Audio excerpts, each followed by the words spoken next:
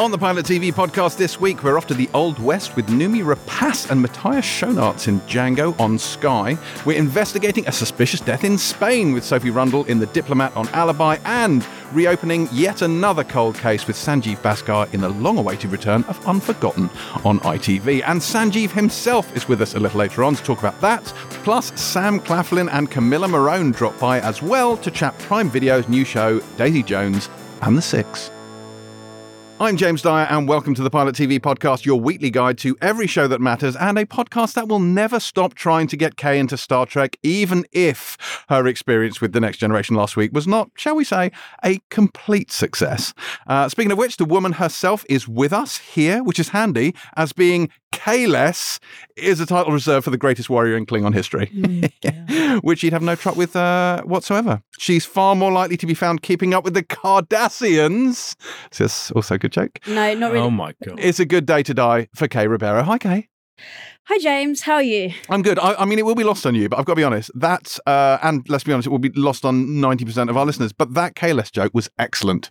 Was So it? it's important that I let you know that. I mean, the fact that you've had to say that Yeah. and possibly explain 'Cause later. Kayless, Mhm. and Kayless is like this Klingon Yeah. mythical I hero mean- that you know. Boy, did you laugh? Laugh, I think, is strong a word. Internally, strong you a chuckled. word. Yeah, But laughing I internally. kind of acknowledged the pleasure that James got Yes. Yeah, for actually, coming that's up true. with those references. I was like- quite smug. I Yeah. like how happy it made you. Oh, thank Yeah, you. exactly. Thank you. Yeah. Boydie's here as well, obviously. I don't have a Nice. Star Trek pun for Boyd. What? Sorry, Boyd. Like a Boyd Joran, the Boyorg, Boyorg's the quite good. Boydozoids.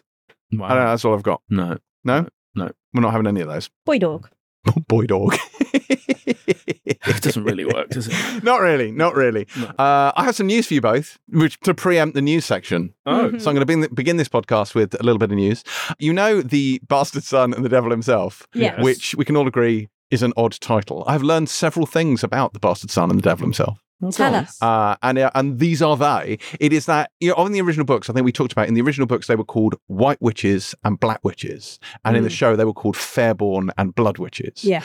The editions of those books currently on sale in this country have switched out Black and White Witches for Blood and Fairborn Witches. Oh. So they've changed them, I can only assume, to reflect the show. But And modern sensibilities. and modern sensibilities. Like Roald Dahl. Yeah, Very indeed. good. They've done a full Can Roald of Dahl. worms. Yeah, it's true. Yes, they've inserted all sorts of things into these books. I don't know what else they've changed in these books, but from what I gather, I read a thing, because we talked about this, didn't we? Like, why did they change the name of it? That was an odd thing to do. By all accounts, it's because it's quite different from the books. I think Joe Barton said that they wanted to kind of separate it slightly. In the same way that Knock at the Cabin has a different title from Cabin at the End of the World, because because it's quite different. They wanted to feel like it's a separate entity. However, Netflix have done a reverse ferret on that, realizing that maybe the name of the show has not helped it reach the youths.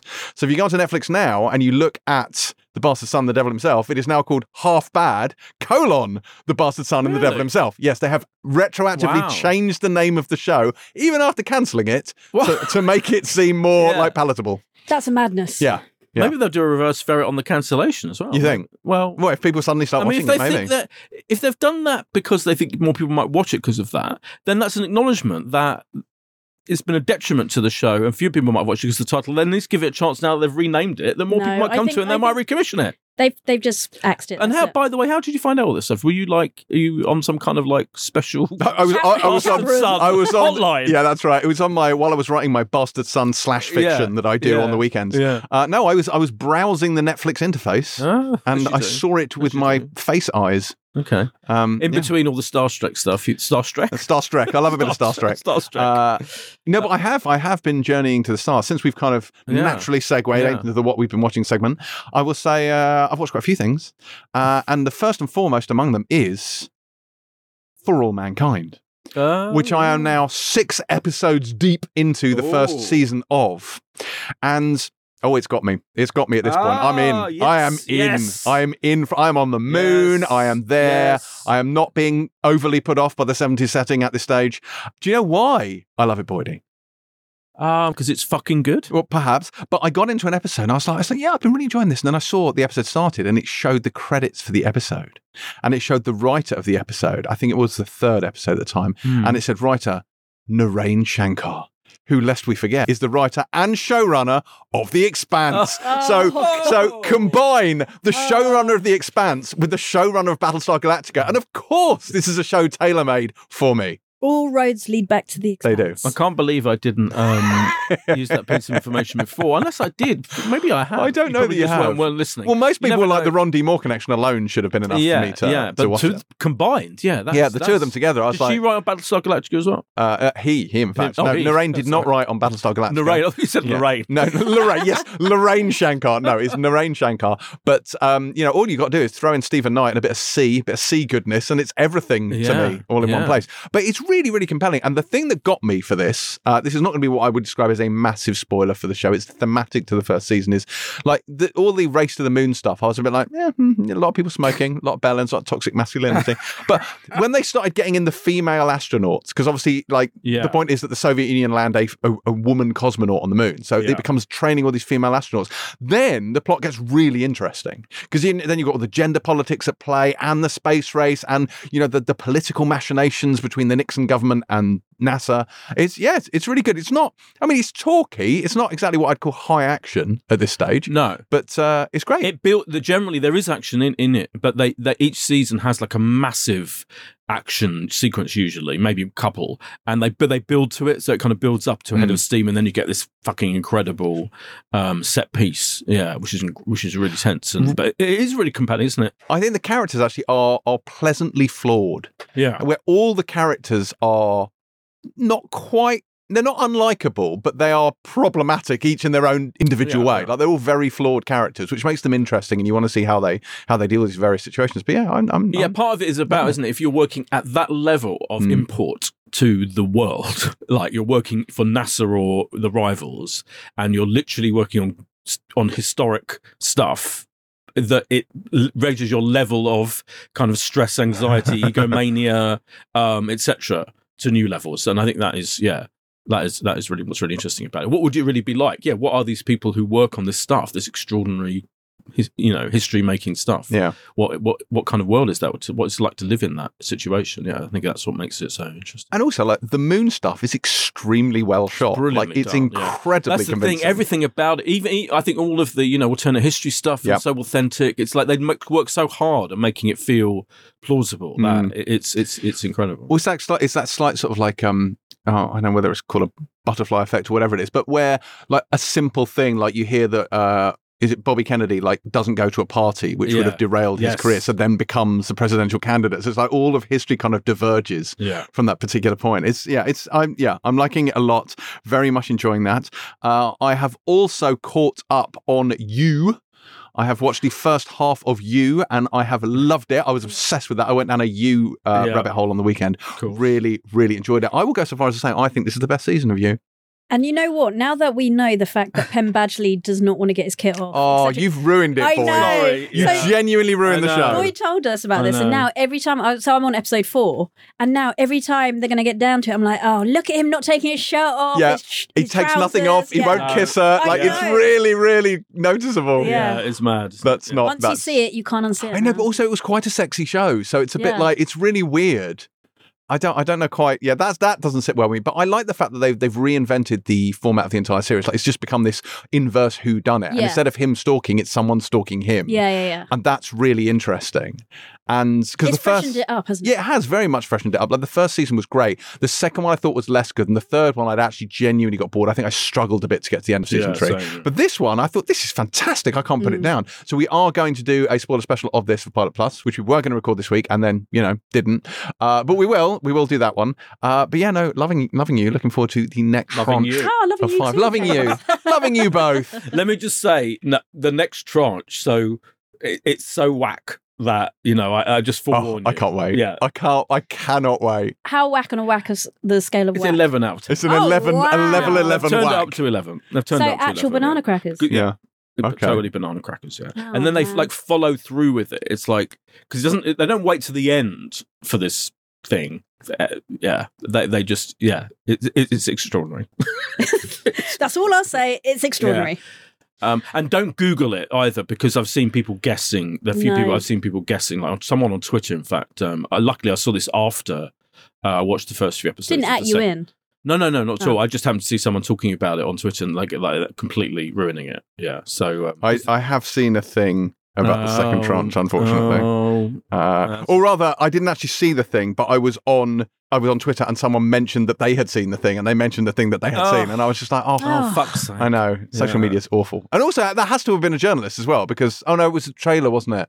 It was a trailer. Well, I saw American. What I saw after, luckily for me, again after I'd watched it, was American critics who were sent the second half earlier, so it was down to a journalist. Okay, fine. Because I know. I think it was shown in some Scumbag journalists. Really. Yeah, they're the worst. Absolute twats. They are the worst. Speaking of absolute twats, Joss Whedon's The Nevers obviously never got to show its second half. You can see them. Do you know this? You can see the rest of The Nevers now. No. On Tubi. On what? On Tubi. Tubi? Yeah, they're streaming on Tubi.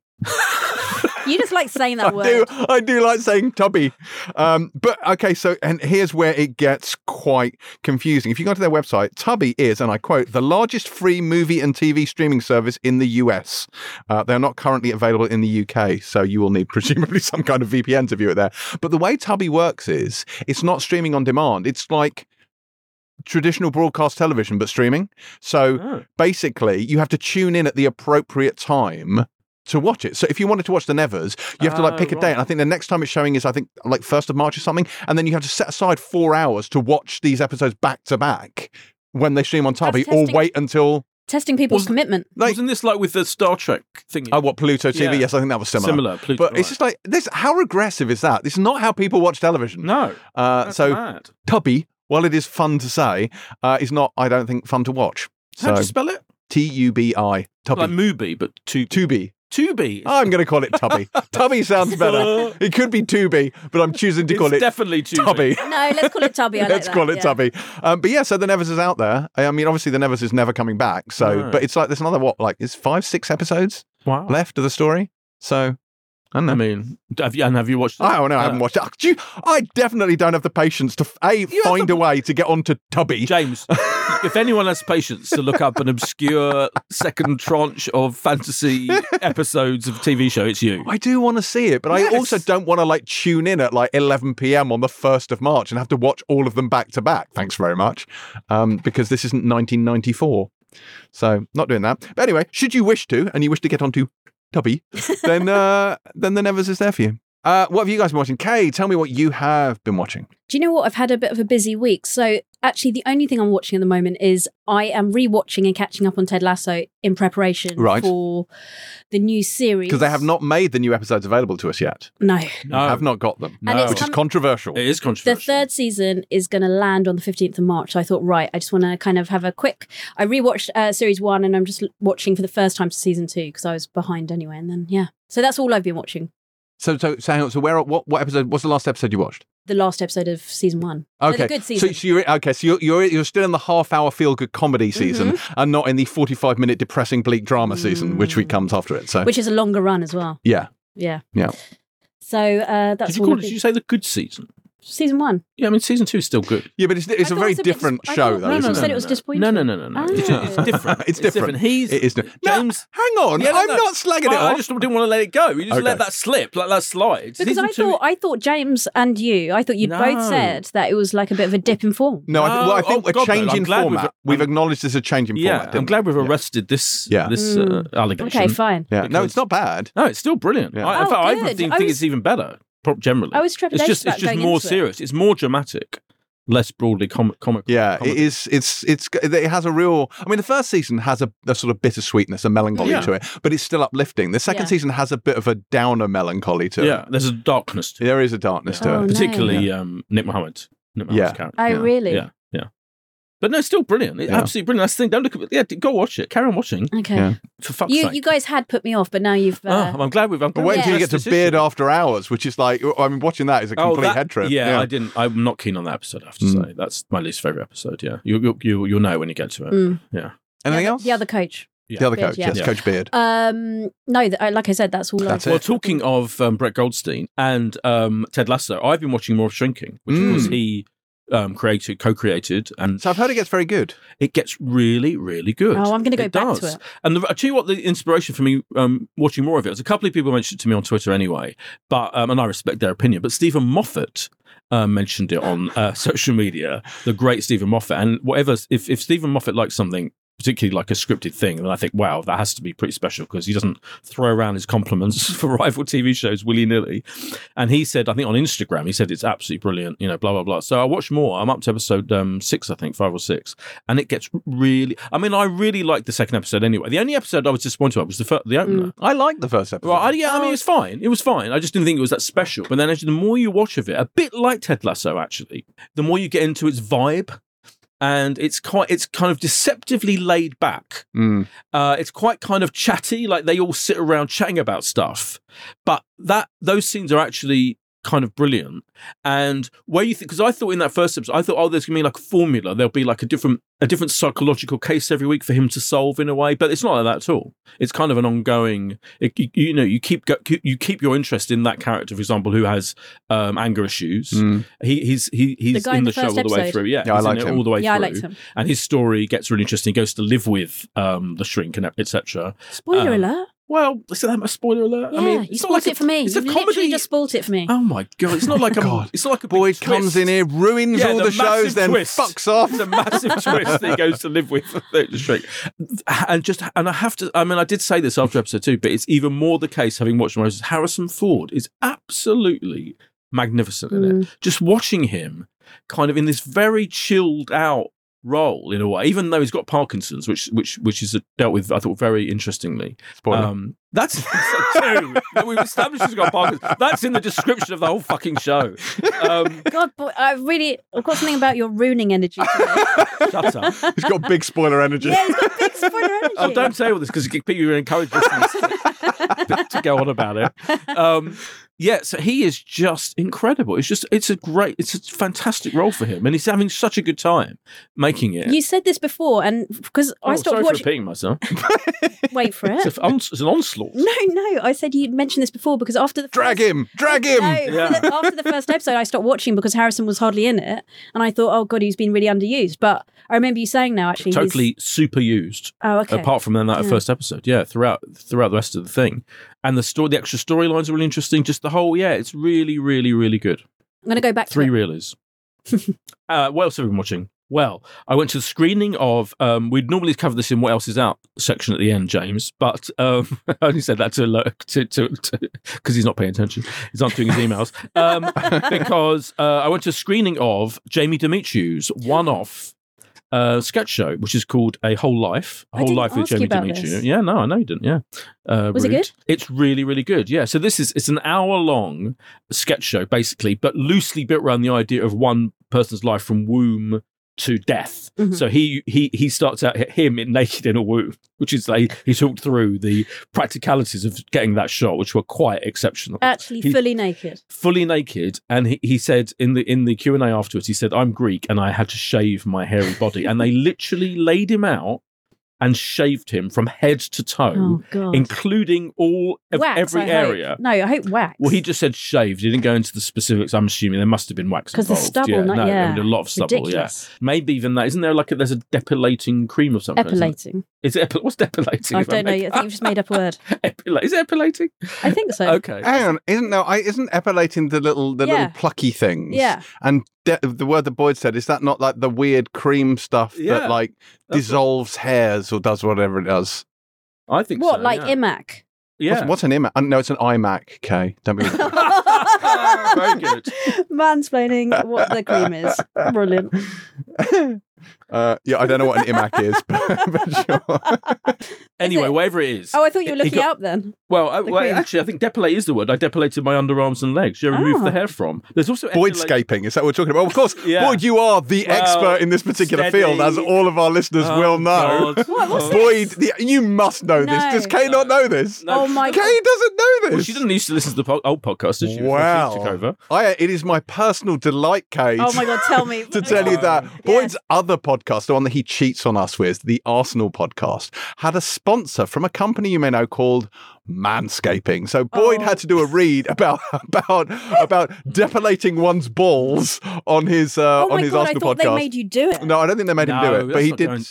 He became the spokesman for I had to do a read. I had to read for out. Sean Scrotums. Yeah, so that's nice. Yeah. Oh, that's a brilliant bit. I think it seems, but New Zealand. I think it seems to be both epilating and depilating. Yeah, it's interesting, isn't it? I'm sure the listeners listeners, you learn something every podcast. Yeah, fascinating. Anyway, Jamie Demetriou got his hair removed for this thing, but also it's got loads of people from Stuff Let's Flats. You're recognising it. Ellie White's in it, yeah. And in fact, the very first sketch, pretty much, is teenagers, right? Him and Ellie White is playing a teenage couple in their bedroom, and it's fucking hilarious. Just the whole way they speak. And it's all about how they on their phones all the time, obviously, but they're too busy to have sex or not interested in sex. And they're like, the mum is like, you should be having sex or sitting there tapping away on your phones. And just the way he does this character, he adds the noise. He basically says everything's like, stop doing that. They have at the end of everything they say. Which he was a little bit like that in Stuff Let's Flats. Yeah, it's a bit like that. Yeah. Is Natasha? The only person not in it is Natasha, his sister, because she wasn't available. She was filming stuff, I think. Yeah. Oh, that's a shame. Yeah, so he mentioned that, yeah. But pretty much everyone else that you've ever seen him work with is in it from one way or another, and it's really funny. James he loves a sketch comedy. He zoned out because it was comedy. Sorry, yes, I'm back in the room now. You stopped talking about Jamie comedy. Demetriou, as I'm talking about, James. Yes. And so that was really good. And the other thing I had to watch a lot of. I had to watch 6 episodes of the new series of Meet the Richardsons on UK TV. I've never heard of that. Of course you haven't. It's I don't think it's for James. Have you heard of John Richardson or Lucy Beaumont comedians? No. You recognise John, I think, probably. Would I? Maybe he wouldn't. I don't think he would. No, is he in Star Trek? He's not in Star Trek, no. He's not in The Expanse either, but he is on 8 out of 10 Cats Does Countdown a lot. He's one of the team captains on that. And this is it's a kind of faux documentary look at their lives, because they're both professional comedians and they're married.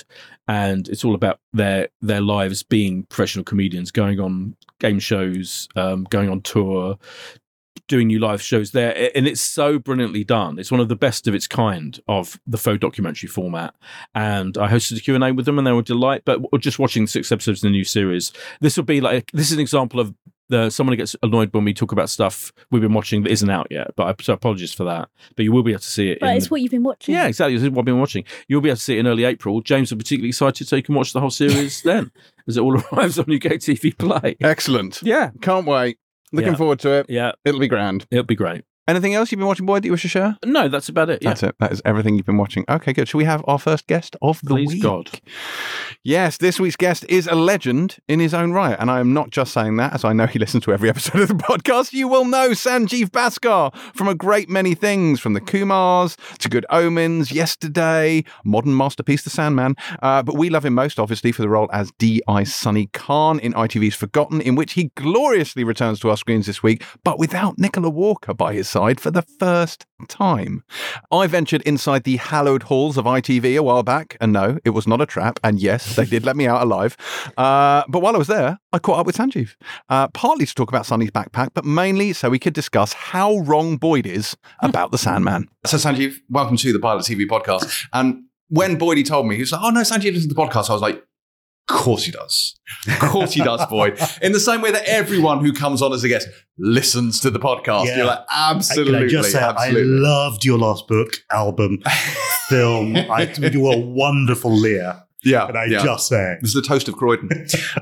Yes, indeed. But we just before we started recording, we mentioned Sandman. Yes, Sandman, which Boydie refused to get on board with, and which was glorious. Oh, so I should mention, we're in the heart of ITV. Are we allowed to talk about a Netflix show? Do you have snipers? We're fine. Okay, good. But incredible show. So excited it's coming back.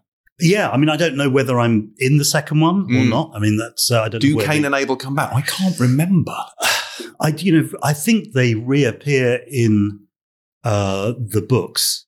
Yeah, stroke comics. But I think obviously the first series there were several that were concertinaed and moved around in terms of shape and stuff like that. So yeah, I'm hoping that I'll be involved. It was an incredibly enjoyable one to be involved in, actually, I have to say. And, despite the comment that I will not kind of, cast aspersions on the person who said it, they very much did not look like a BBC drama. Right. The sets were extraordinary. I mean, the scale of the sets was something else.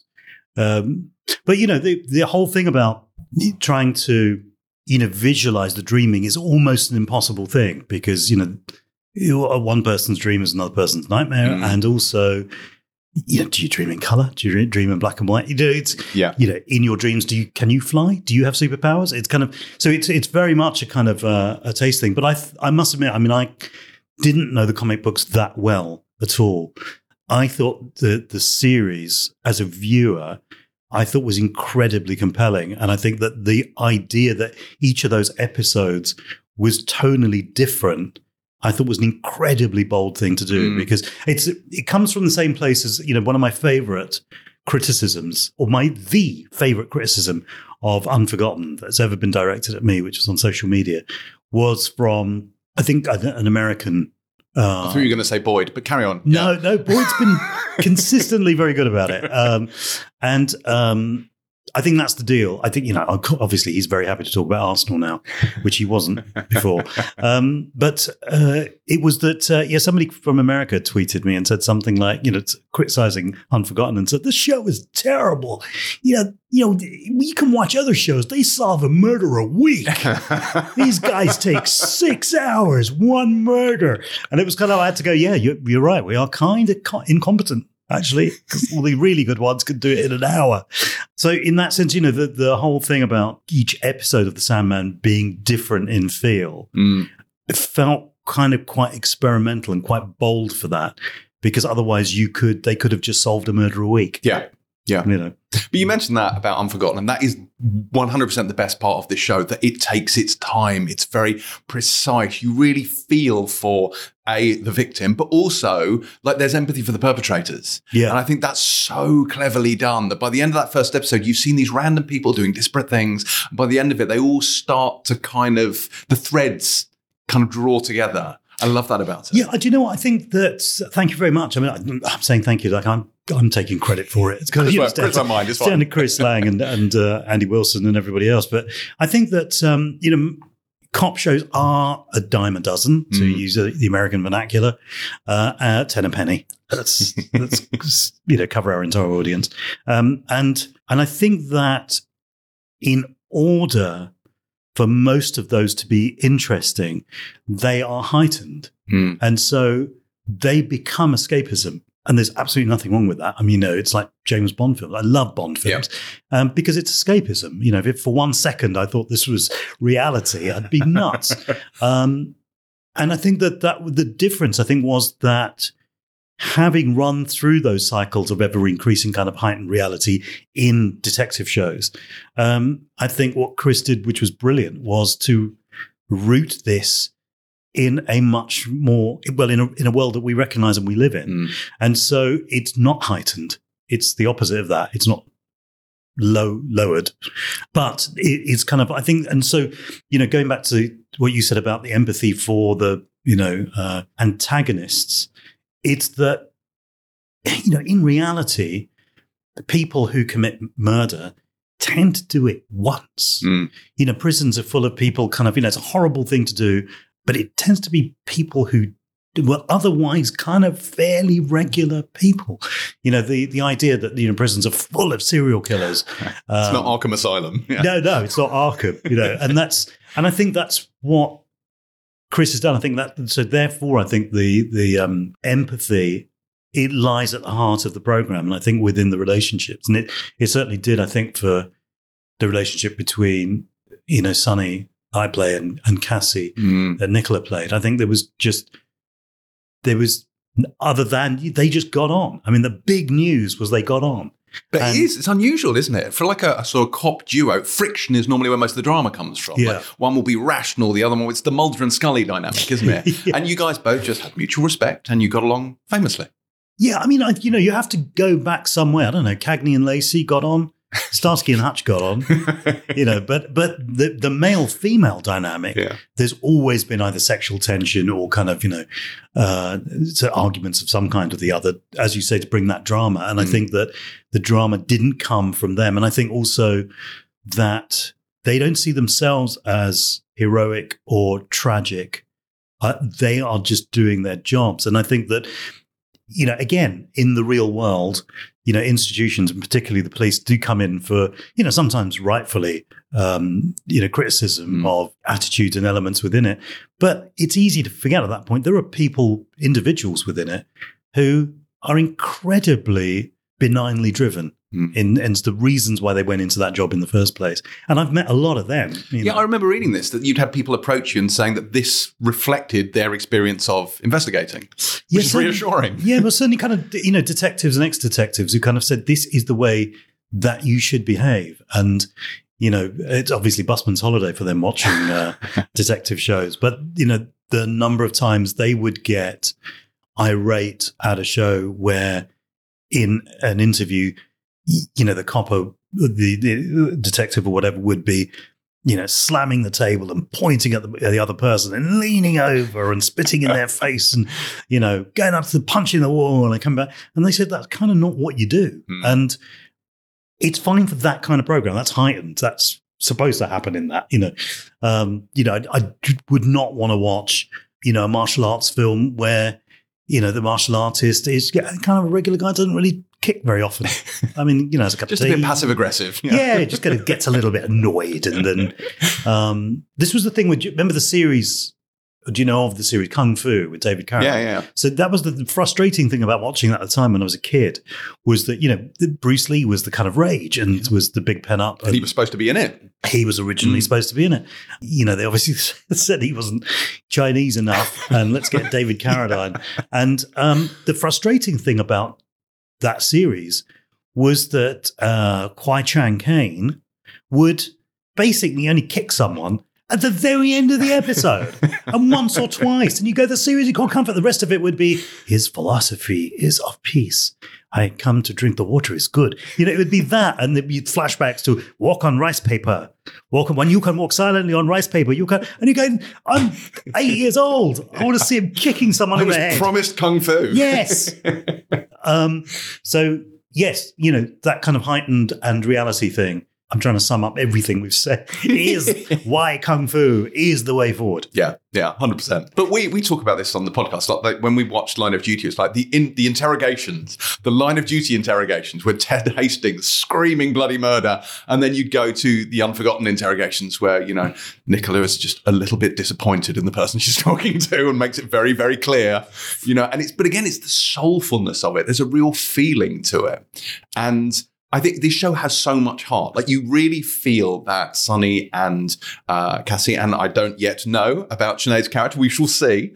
I've only seen the first episode. That there's a real feeling there that they care. And these people have been dead for a long time, but they still care. Certainly the police tend to get a slightly mixed rap these days. You hope that there are people out there who want to bring closure to families, who actually want to dig this stuff up. Yeah, at the end of the day, I think we kind of have, maybe rightfully, an expectation that people who are in the police force or doctors and nurses and the rest of it, are culled from a finer and better rock than the rest of us. Yeah. And so it's a calling. And so therefore, they shouldn't and can't be sexist or racist or want more money because, what the hell? And they're people and they've got to survive. And I think, within that, as in with any company, organization, or indeed family, you're going to find different shades of people within it. And I think that compassion towards the antagonist and also for the protagonist as well in this, it's a reflection of who Chris is and what he's interested in. Yeah. And I think that is compelling to do as well. I think, because things like Line of Duty, which I really enjoy, is that the tension comes from the energy of that show. And that's what you want to, that's why I want to plug into it, because I want that energy to come from that. And I think the tension in Unforgotten comes from an ever closing noose and those connections. And I think that's where the tension comes from, in those interviews there's nowhere to hide. You can't really cut to anything else. It's sort of a cat and mouse, but, furtive cat and kind of quite furtive mouse. But it's great, like a great interrogation scene. There's nothing but, like, remember Cracker? Like, those interrogation scenes were incredible. Yeah. Same with Line of Duty, same with Unforgotten. There's something about that dynamic, that kind of it's mental kung fu, essentially is what you're getting. It is. So it's delivering the promise, but it's all psychological. That's right. What you don't want is the equivalent of the Kung Fu series of somebody just kind of making a few notes, saying they want 2 sugars in their tea. Yeah. Have we got should we meet later for, I don't know, what do you fancy, takeaway? We don't want any of that. We want the kick in the head equivalent. Yeah. There's someone saying no comment, no comment, no comment. That's slightly lower drama.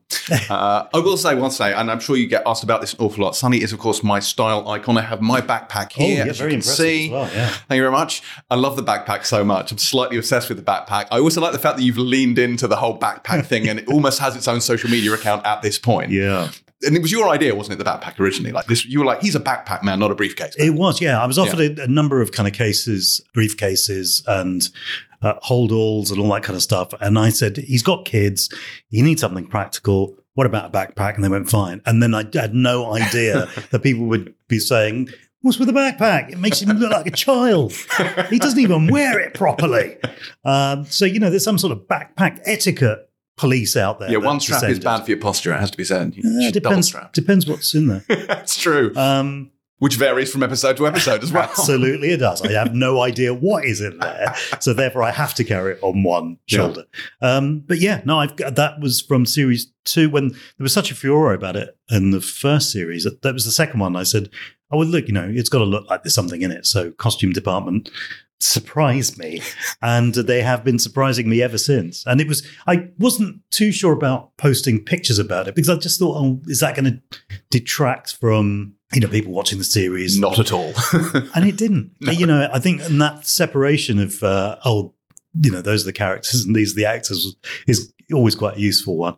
But also I think and this wasn't by design, this was by default. I think it suggests a happy set. The fact that the costume department can make fun of me and I will go, this is how they made fun of me this week, suggests just a happy workplace, which I think is and it is true, which it is. Yeah. And what is the weirdest thing that they have put in the backpack? Oh, I mean, there've been tons. I mean, it's got, everything from, a whole pineapple was put. I mean, a tin of pilchards. I mean, there've been moving parts. There've been electronic things that are battery driven. Lights that go, on and off. Book of Dolly Parton quotes, wasn't that one? That was one. I think the one that I kind of went, how the hell did they even get this in here? It was quite a large, almost full size, but I guess not quite. Large metal flamingo. I don't know how the hell they got it in there, but that was in there. There's been tights and makeup remover. There was an entire cocktail set practical that was handy, put in there. Useful between takes. It really is. I mean, I love that moment, and I dutifully do not open it during the day. No matter how much. What is it like Christmas morning? You're like feeling the bulges in the stocking. Just like, what is this? You is kind this of a flamingo. Well, you sense the weight, and you kind of go, oh, okay, and then you get a rough idea if there's 10 small things or there's one really big thing in there. You get that sense, but other than that, not really. But I do look forward to that point of going, okay, that's very good. That's good. That's good. That's good. Which is great fun. And, I just kind of urge them to be crazier. Go crazy. Be as creative as you can. But you're right. It is the sign of a fun set. And you get that impression that there's a sort of familial aspect to it. But of course, you are a member down this time. And there is a moment at the very beginning of this first episode of the latest series where Sonny orders 2 coffees. And I have to say, that really got me. He just stares and just leaves the one behind. And it's just like, that's a really hard thing. When that episode, you'd probably heard us talk about it on the podcast, like absolutely devastating. And I wonder whether it's like your parents getting divorced. Do you know what I mean? Like, it's like these 2 people who were so steadfast, so reliable, so consistent. And I never saw it coming. Now, Nicola has said that she and Chris talked about it in series 3, that the seed was sown. Did you know this was coming then? No, well, people kind of, obviously have expressed, how shocked they were at that storyline. Yeah. And I've had to point out, I was shocked 4 times. I was shocked when I was told.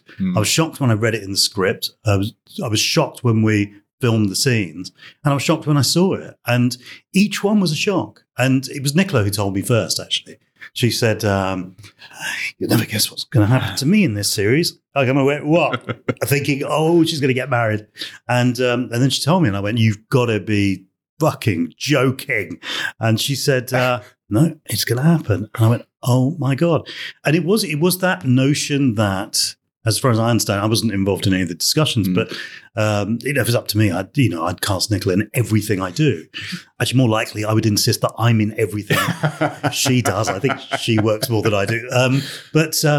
It was that they said, where do you dramatically take this character next? Where do you not repeat yourself? And I think that was the conclusion they came to. And story-wise and drama-wise and character-wise, I get it. I don't like it, but I get it. The fact that it was such an everyday, ordinary, mundane death, that it wasn't, in the middle of a shootout, it wasn't actually leapt from a helicopter to save 2 children falling off a building, was part of that reality. And, and I remember, again, on social media, people saying to me, why couldn't she have I'll never forgive you, like it was down to me. But, she could have just retired and gone off with a boyfriend. And I said, because life is really shit sometimes. Yeah. And that was the point that was being made, I think, which again was a really bold thing, because actually the easy thing would have been, do you know what? She's gone off to live with her boyfriend. And then 2-3 series later, it began, hey, let's get her out of retirement for one last case. Yeah.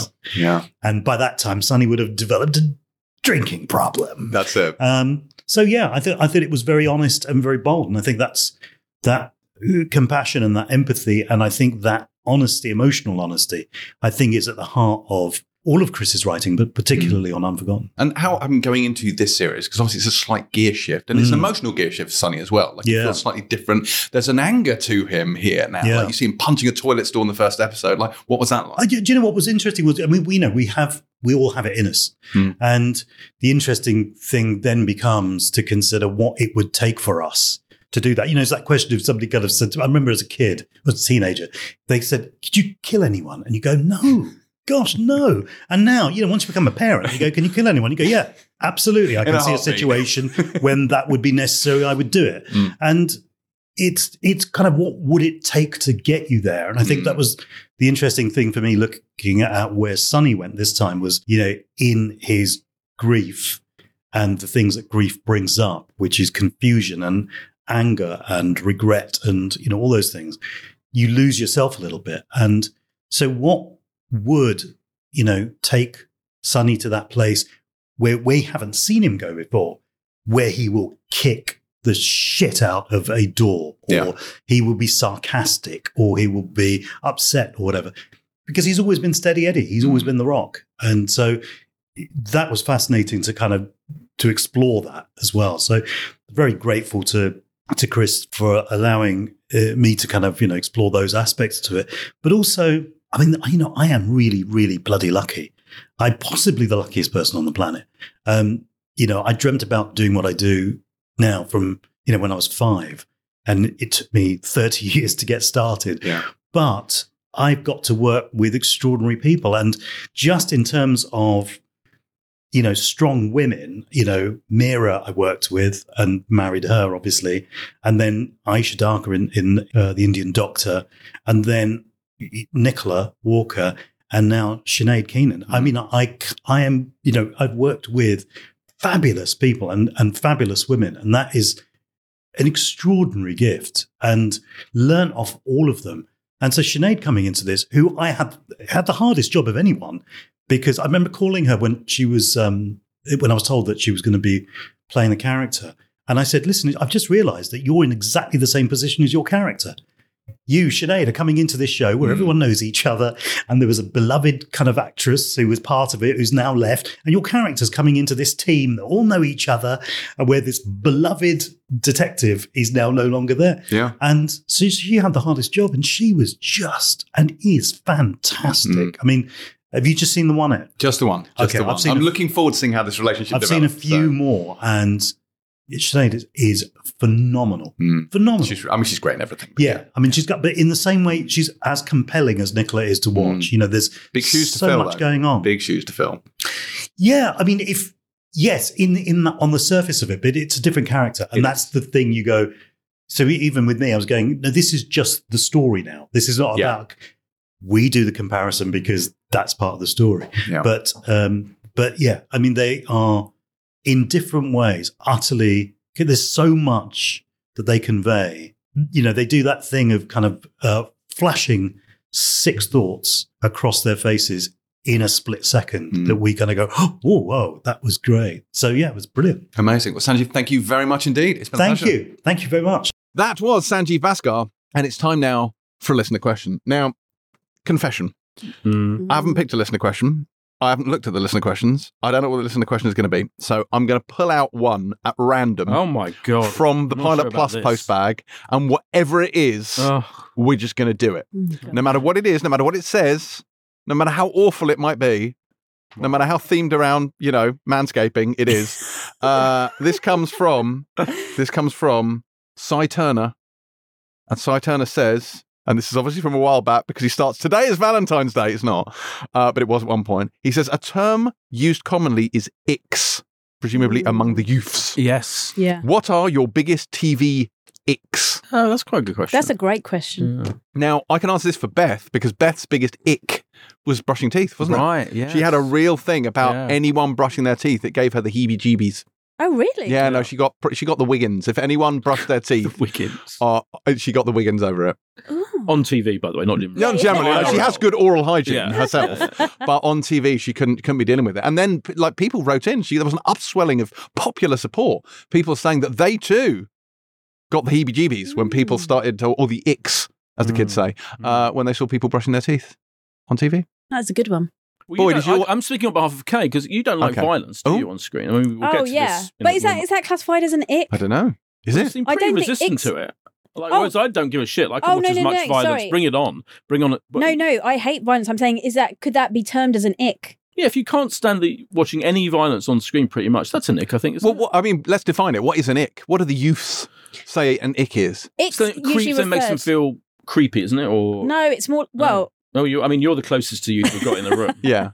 no, it's more like when it just makes you feel like, well, usually it's used in terms of a guy, like, or a girl, whoever, like, oh, God, he did that and he gave me the ick. Like, as you're like, Okay. ugh, gross, get off me. So Like, for Boydie, is it the 6 months earlier, 2 weeks earlier, 1 day earlier, Yeah. that kind of cold open flashback thing? Is that an ick or is that just deeply irritating?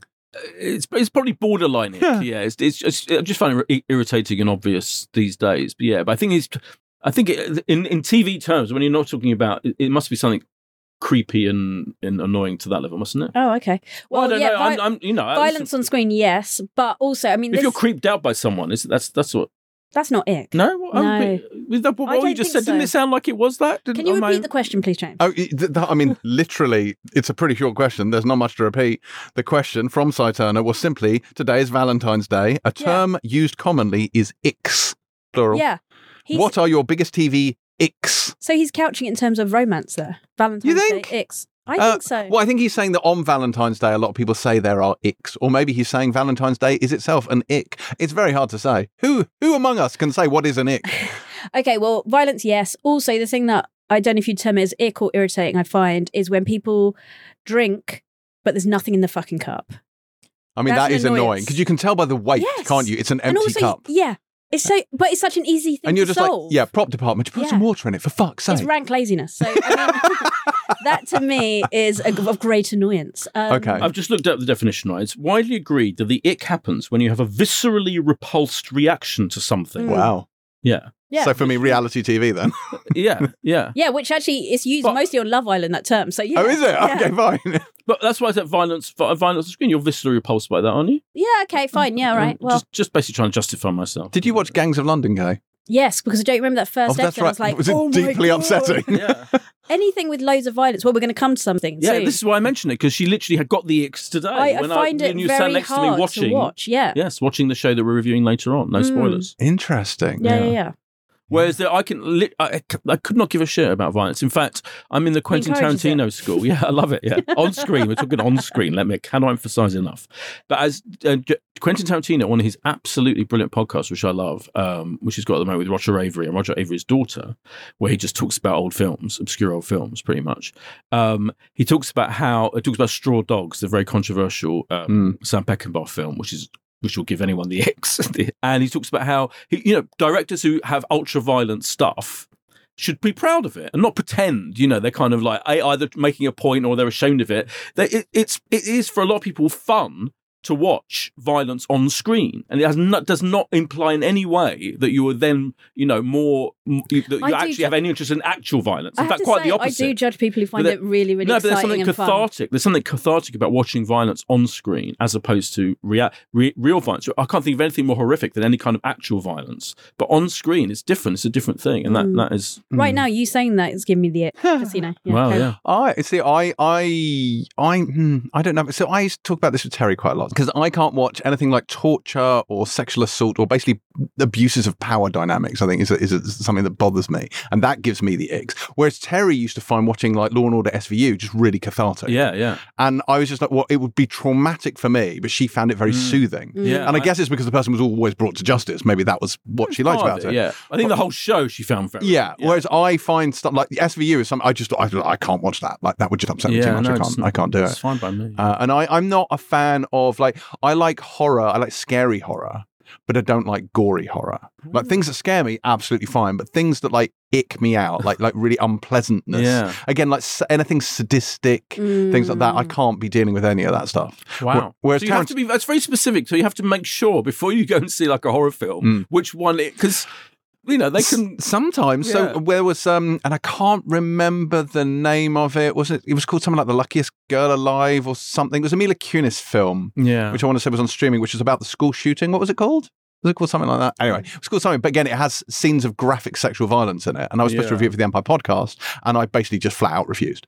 I'm just not watching it. I'm not. I watched that one. Yeah, I'm not sitting through that. It was uncomfortable. Was it The Luckiest Girl Alive? Is that what it was called? I think it's something like that. Yeah. And I was like, I'm just not doing that, because it will frankly ruin my entire day. So I'm not. Well, it ruined mine. So well, quite. There you go. So I you were dodged the bullet. saved, yeah. But yeah, so there are things like that give me. But in terms of sort of like non-different, it's like when in a film or TV show two people kiss, and then as they pull away, they are connected by a sort of by like a spittle thread. God. That gives me How the often ick. does that happen? Not that often, but you do see must it have an occasionally. example, really? Yeah, no, I saw one recently. Again, I can't remember what it was, but there was one recently. I was like, I'd have maybe CG'd that out or done another take, but sure, whatever you like.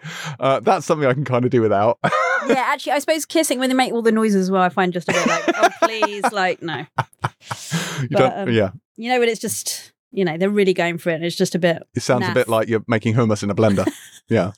No one needs that, do they? My God. Yeah. Perhaps that says more about my technique than anything else. I don't know. Yeah. Funnily enough, in the Jamie Demetriou sketch show, which I'll stop banging on about eventually, but Really? there's one bit which has a stag do, which is built around a stag do, the nightmare that stag do's are, which I totally. I mean, stag do's give me the icks. Yeah. I mean, just generally. Hendy's too, yeah. It's such a brilliant sketch because it touches upon the horror of being the person who organises it, and a certain type of person, a sort of man who would enjoy organising a stag do, and what he does, and what that really gave me the icks last watching it. And there's a specific thing about literally bodily fluids, vomiting. I can just about take it, but a lot of it, like a Triangle of Sadness. Have you seen Triangle of Sadness? No. Triangle of Sadness has a. Have you seen it? I'm familiar with Yeah, what you're right. after, but I haven't watched it. But that's literally the reason why I haven't Right. watched it, because I don't do toilet humour or bodily fluids. Right. So Triangle of Sadness has a massive set piece climax to the first act set aboard this luxury yacht where everyone gets both ends,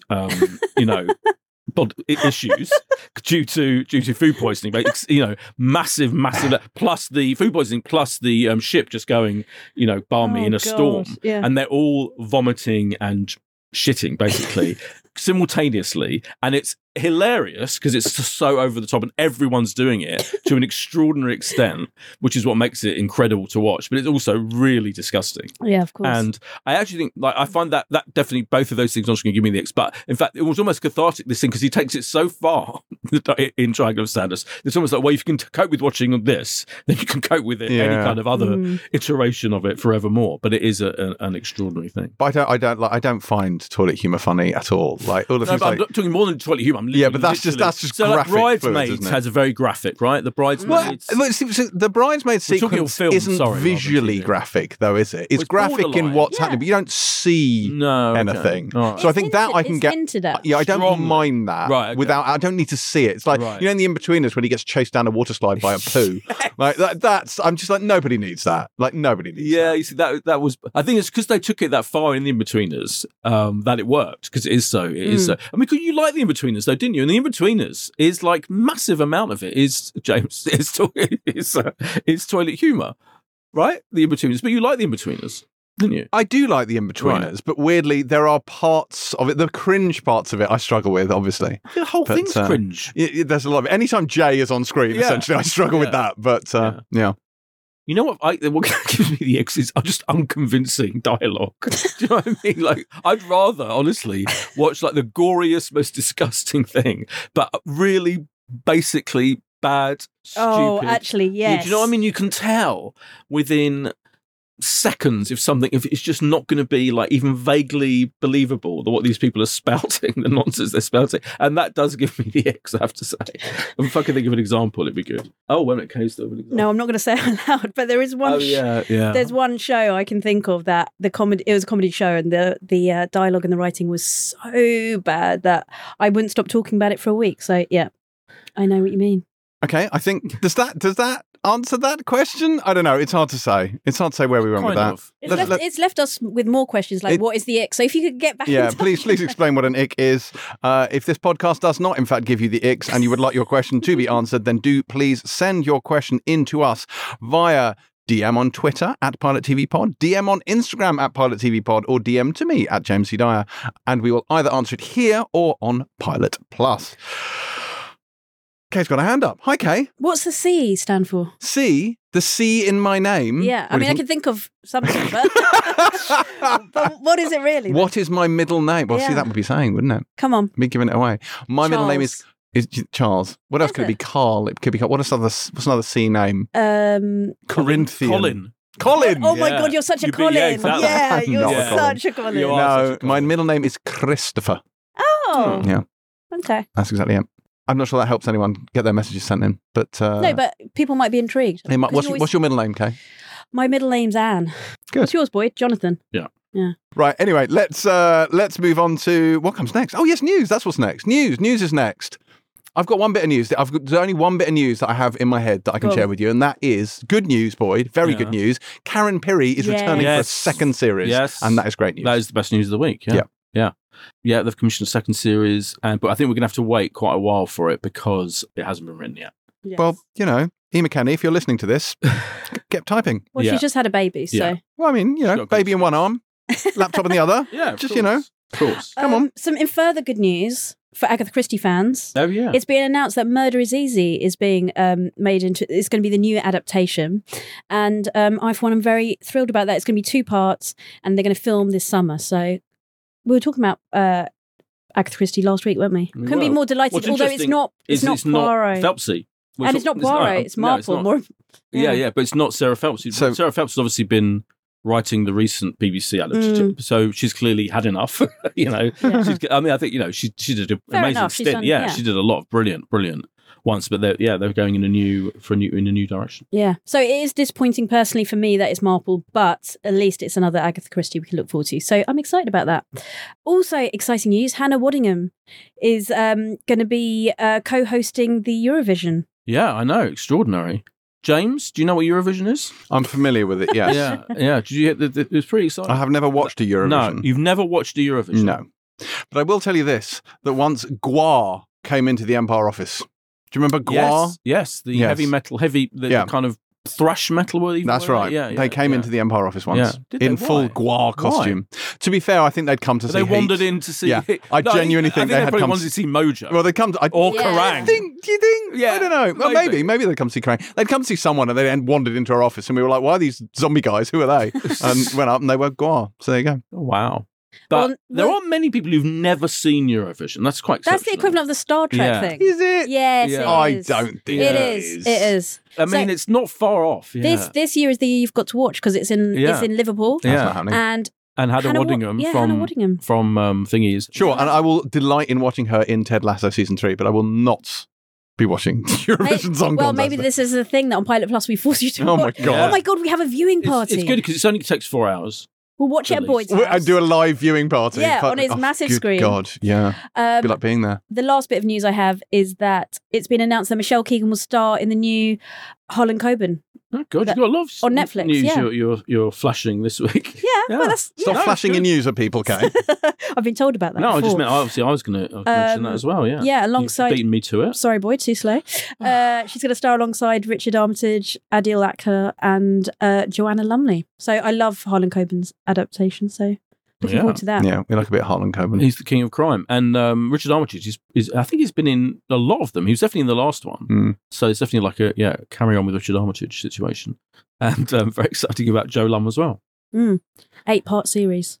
You know they were doing revivals of True Blood and 6 Feet Under? Well, they are no longer doing revivals of True Blood and 6 Feet Under. So that's something that we found out in HBO News. Also in HBO News, we found a sort of release window for House of the Dragon Season 2, which will be returning, wait for it, sometime in 2024. Oh, wow. But, and so it's like a riddle, but that it wouldn't be eligible for the 2024 Emmy season, and the Emmy eligibility period ends on May the 31st, 2024, which means House of Dragon will be coming sometime, theoretically, during summer 2024 or slightly after. June onwards. So, yeah. There was loads of HBO-related news this week because there's also lots of kind of Succession, and there's also Succession interviews out there. The most interesting of which was Brian Cox did an interview with Town and Country magazine. Did you see the photos? Yes. They were fantastic. Fantastic, yeah. But he said in this interview with Town and Country magazine that his infamous and brilliant co-star Jeremy Strong, this headline quote was, Jeremy Strong's method acting is fucking annoying. Don't get me going on it. Right? Now, I have lots to say about this. The main thing I have to say is, I think, and Jeremy Strong was asked about it, reacted in response and saying basically that Brian Cox is such a ledge, he can say what the fuck you want. Yeah. And so he's interviewed in GQ, in the newish British GQ, Jeremy Strong. So what I think is brilliant though, is that these two giants of acting who are in the greatest show on TV that James can't watch because he finds it too difficult, it gives him the icks. It gives me the icks, yeah. Can just say what the fuck they like about stuff. Refreshing. It's brilliant. And I've interviewed Brian Cox a couple of times for this very podcast, and he always just says whatever the fuck he wants. He's brilliant. He's I love brilliant. Him. He has no filter at all. No filter. Absolutely fantastic. Gives brilliant copy, as does Jeremy Strong. And I love that they both have no issue with it. It's so brilliantly grown up and refreshing, and not whatever the opposite of banal is, which normal acting interview based interviews can often be. That I think it's brilliant, but it's really really funny that how contrasting they are, and how Jeremy Strong is like, I'm going to carry on using my method, which is to literally like almost become that person, if the entire time he's on set filming, and really get into this, frankly, borderline psychotic character. That was the New Yorker piece, wasn't it? Well, it was the New Yorker piece that ended up being controversial in the sense that people his friends felt the need to defend him. Oh my God, so many of them. Yeah, it was major. Yeah, so a lot of the description of his intense, shall we say the least, method came from that piece. Yeah, but it's clearly now he's going to be. I mean, I good on him for doing a huge interview. And talking about it, dressed as a boxer, the whole thing was like, the whole thing was like addressing it fully head on. He could have just ridden. I'm not going to talk about that. Yeah, because usually publicists would be like, right, you can't speak to me about this. Yeah. You absolutely cannot. But the fact that he's just done that, yeah, the whole thing is. I actually respect him a little bit more now. Completely, yeah. So it's brilliant, yeah. And Brian Cox did in the end say about Jeremy Strong, he's fucking gifted. When you've got the gift, celebrate the gift. Go back to your trailer and have a bit of marijuana, you know? Marijuana. Random thing to say.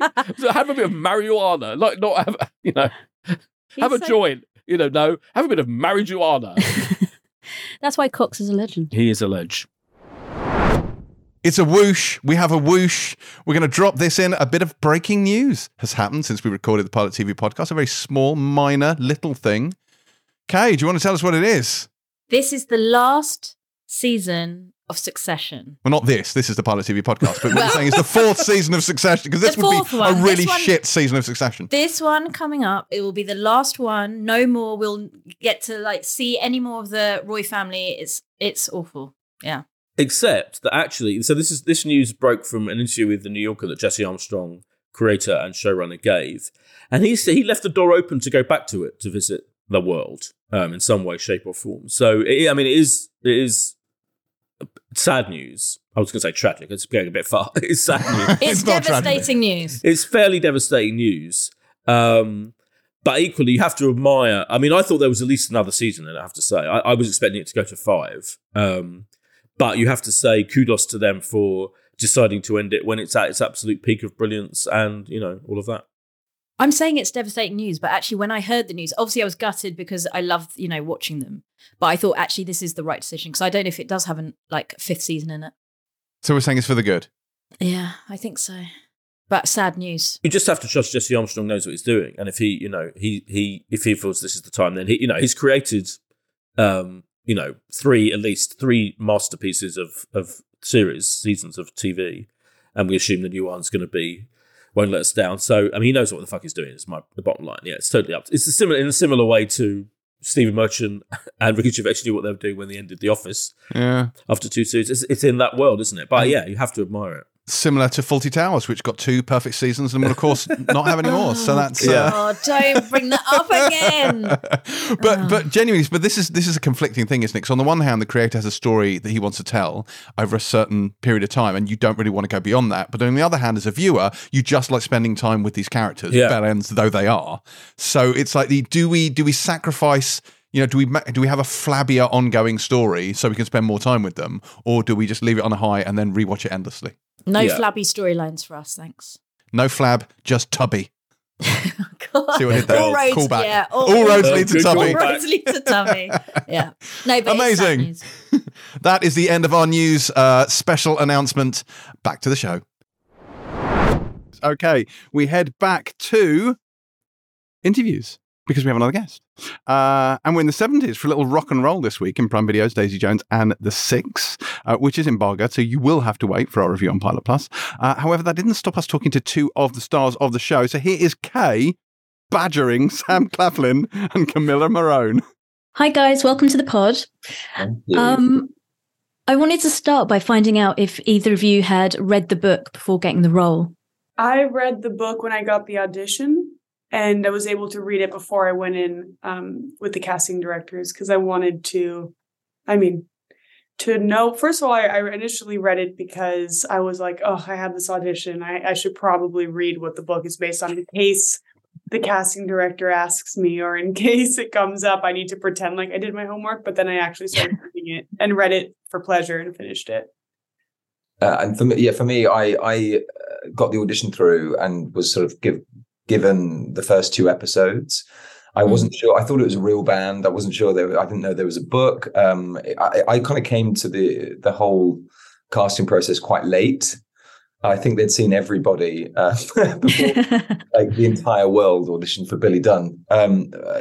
So for me, I was very unfamiliar with it. I'll never forget reading the first 2 episodes, but being so desperate to know what happened next. And I remember that sitting down with Scott Neustadter, the writer, and him kind of giving me a brief overview of like a synopsis of the whole story. I was like, jaw on the floor. But I managed to read the book just after auditioning and, completely, swept me away. I was somewhat a big fan of Taylor Jenkins Reid. Did you get the job? Yeah. Well, I'd auditioned, and then whilst the week that I was waiting to hear, I managed to read it in that time in the hope that it was going to work out. Yeah. It's got such a huge fan base. Does that add any pressure at all? Or Yeah. Yeah. Simply. I've never been a part of something that already exists in the world. The films that I've done, didn't come from a book. So there's obviously, for me, a different pressure. I'm sure we all kind of feel, I wouldn't say pressure in a negative way. I would say a responsibility and an excitement to bring it to the screen. I think with everything that is art, it's controversial and it's subjective. But I do feel I've never had this many eyes on something I've done before. And I've never had people who are so invested in a project that, just come up to me and say, like, you're in my favorite book ever. And Camilla's my favorite character in Daisy Jones. And I want Billy to be with her. And it's really interesting because with books, you feel kind of like an ownership because you feel so invested in a book. And it's such a personal thing to like have read a book and your opinions of it and you envision it a certain way. So there is an added pressure that it's, that I think that the show lives up to. So, yeah. Why do you think so many? What do you think the appeal is? Like, why do you think it's so? It's such a unique way of telling a story. I think through interviews and people remembering. What I love about the way that the book handles that is that there was sort of juxtaposing or contrasting versions of events. There's someone going, "Oh, well, I hated that day. That was the worst day of my life," and then someone else going, "The best day of my life." I feel like it's just sort of so human and real. And I think, especially when you're looking back at something that happened 20, 30 years ago, your memory of certain events are slightly skewed. So yeah, it felt really. I personally loved the way that the novel, especially, handled that aspect, and then translating that onto screen is obviously complicated and difficult, but I think they did a really good job with the script too. So yeah, absolutely. Sam, you're playing the lead singer-songwriter Billy Dunn, as you said, who it's a great role. I wanted to find out what your musical background is. Like, when you were younger at school, were you playing guitar, or were you on the triangle and the wooden fish? No, I couldn't even get that far. I was watching a video only earlier today of the first day I ever picked up the guitar, which was day one of rehearsals. Oh wow! And all I can say is I've come a long way. I've got a long way to go before I'm Jimi Hendrix, but I think there was definitely one hell of a journey for me during this. And it's a thing where I don't think I've ever finished watching myself in something and gone, "Oh, I'm really proud of that," whereas this is definitely one of those moments, and not because I'm pleased that I nailed it or it's a perfect performance, but I think just knowing how far I've had to come. Musically, the only experience I'd had is musical theatre. Growing up, I think I was priest number 4 in Jesus Christ Superstar, and and like the Artful Dodger in Oliver, and since leaving drama school, I've auditioned for 2 musical movies, Les Miserables and Cats, and both were the worst auditions of my life. I wasn't overly confident in my ability, put it that way. And so is it you singing and playing the guitar then throughout? It is, yeah. That is wow! Voice. Somehow, I was blessed with great teachers as well. Very patient teachers. But yeah, the guitar actually on the records they were the most talented musicians that they could find in the world. Basically, collaborated on this and made the records, the music anyway. But obviously, in the show, that is me playing guitar, which is quite amazing. It's called Daisy Jones and the Six, and Camilla, I feel, is the 6th member. She's a cool cat, the way she handles Billy and her confidence and her kind of self-assurance and self-worth. Camilla, what was that like to play? And how would you describe her relationship, both with Billy, but also the dynamic with Daisy? Well, thank you for including me in the 6. I always feel very seen. When people are like, "You're totally the 6th member." Yeah, of course. I think so too. Thanks. Let's give credit where it's due. Yeah. The thing that I love about the relationship with Camilla and Daisy, the way it's written, is that it's never this catty, competitive, girly one-upmanship of power. There's a deep respect on both sides, for Daisy to Camilla and Camilla to Daisy, and this boundary that, is crossed, but there is just this profound womanhood kinship, I think, between them. And I like that they're never pitted against each other, and it's, who's going to get the rock star guy. Like, they both are so strong in their own ways, so incredibly different. And I think that they see the beauty in each other, like each other's strengths and attributes. I think Daisy can really respect that out of Camilla and sees what she brings to Billy's life. And I think vice versa, I think Camilla really sees how impactful Daisy is on his life, and the art that she brings him and the joy that she brings him. So there's this, painful love that each woman knows that the other one has something that they can't bring to Billy. For the relationship with Billy and Camilla, I'm a young woman, just went kind of through my late teenage years into my first early years of 20s, now in my mid 20s, and already have had such a journey in kind of like my evolution as a young woman. And I think that partnership between them is really beautiful and also very accurately portrayed. I do think relationships and life and love is messy. They're messy, and it's never linear and it's never black and white, really up high highs and low lows. And I think that that's a very accurate portrayal for Billy and Camilla of what real love looks like. Yeah, absolutely. Sam, what do you think? How would you sort of, from Billy's point of view? As someone in my mid-30s, my experience of life and relationships is sort of somewhat evolved massively. And I don't know, I think for me, there are so many conversations between Daisy and Billy, Daisy and Billy, but also with Cammy and Billy, where, I'm like, I've been here, I've walked this road before, I've said these words to someone in my life before, I've felt this before, I've been terrified of being a parent before. So I felt, for me, very close to home. Like, the emotions were very too raw for me at times. But and I think I posted something on Instagram like immediately after rapping, saying this has been my therapy. And it really was just very therapeutic to kind of work out relationship issues in my head or emotional things that I'd been through, or whatever it was. It just really helped me kind of work on myself, I suppose I should say.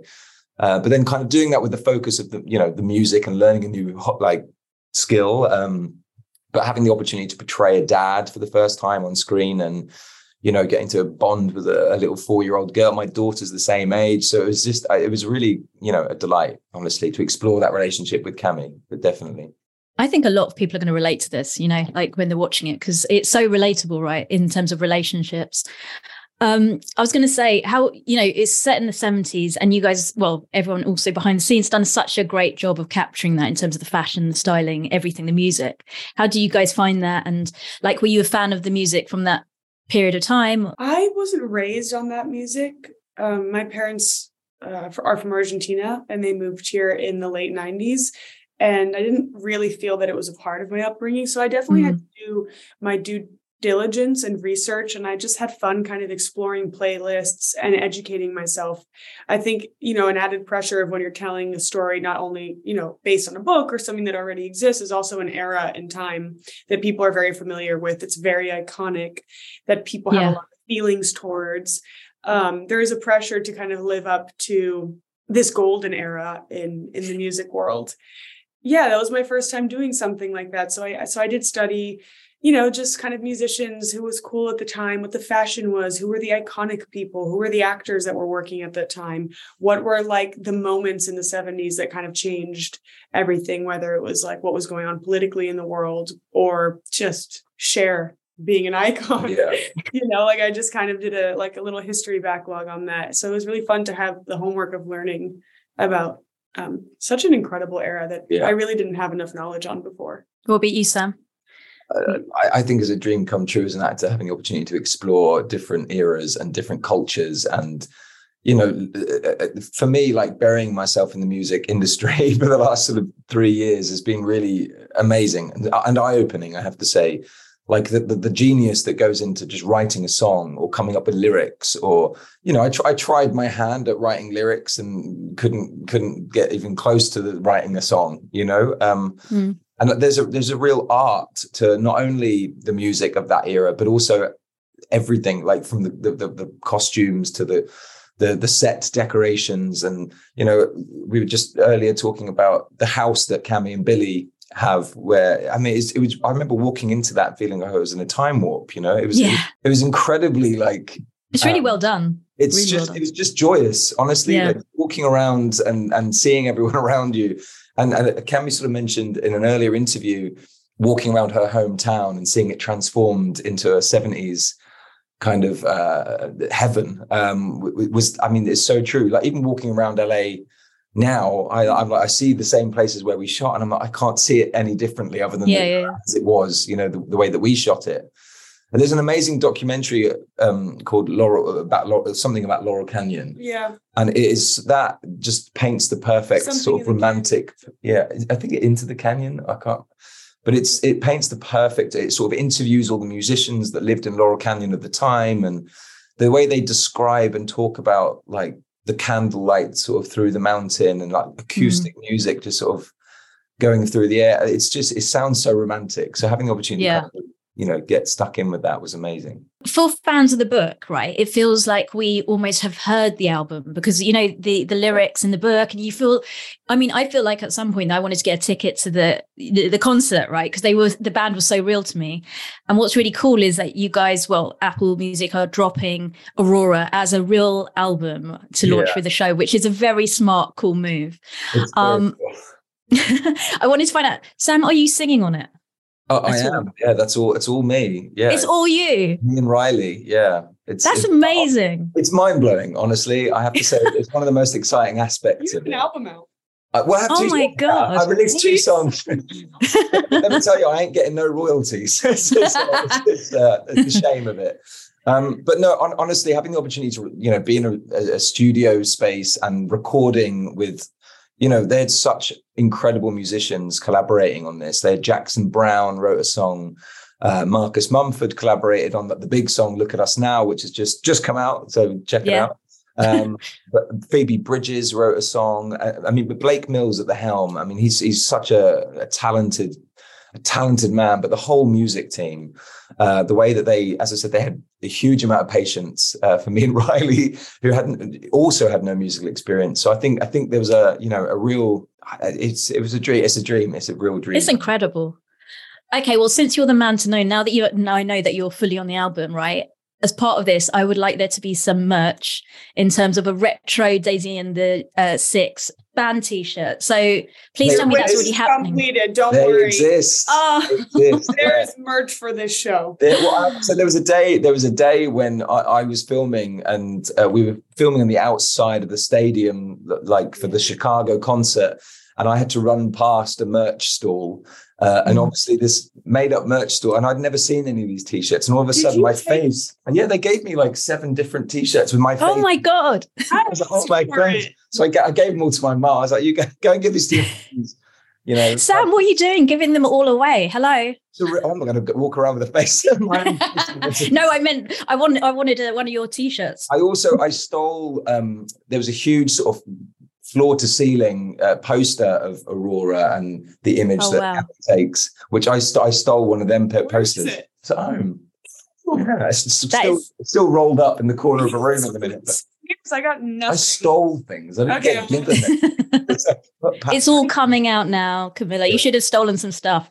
I know. I didn't know the rest of the cast was doing it, or else I would have gone down. They gave me different guitars to rehearse with, and then I was like, "Well, no one's asked for them back. So I'm just gonna keep hold of this vintage." You've got a massive loot from this. It's brilliant. It's amazing. Thank you so much. In my opinion, fans of the book won't be disappointed. Hopefully. Yeah, and we're looking forward to seeing it on the small screen. So thank you. Amazing. Thank you so much. Thank you so much. Nice to meet you. Bye. Let's move on to this week's reviews.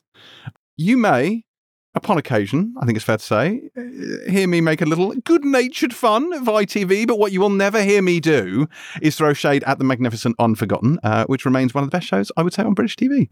And this week, the show returns without Nicola Walker at Sanjeev Bhaskar's side, but instead with Sinead Keenan, who's stepping in and ruffling more than a few feathers along the way. Boydie, will you be putting a copy of this 5th series in your backpack?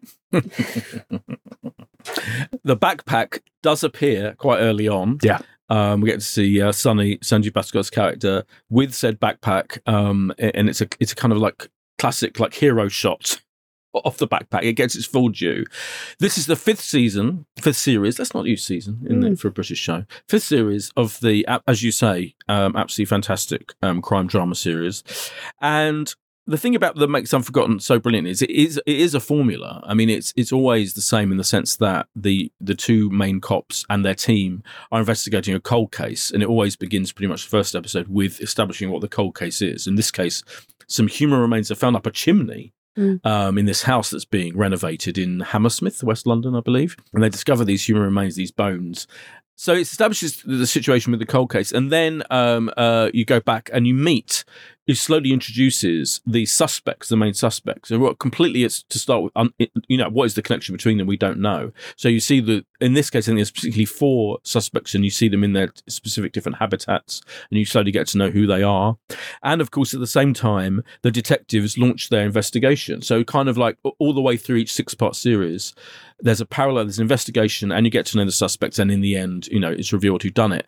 But Chris Lang, who writes these, is such a brilliant writer because, first of all, the depiction of the cops, and in this case, Sunny Sanjeev Bhaskar, and the new character, played by Sinead Keenan, DCI Jessica James, is so instantly real. Like the very first minute you meet her, she's going through, I think, the masterstroke that Chris Lang brings to this first episode, where she's introducing this new character. We all have Nicola Walker. She's not in it anymore. Huge, big shoes to fill. And I know that in interviews as well, Sinead has said, she was reluctant at first to take the role because of all those reasons. It's big shoes to fill, etc. But he gives her this domestic crisis that's going on in her life the first time we see her.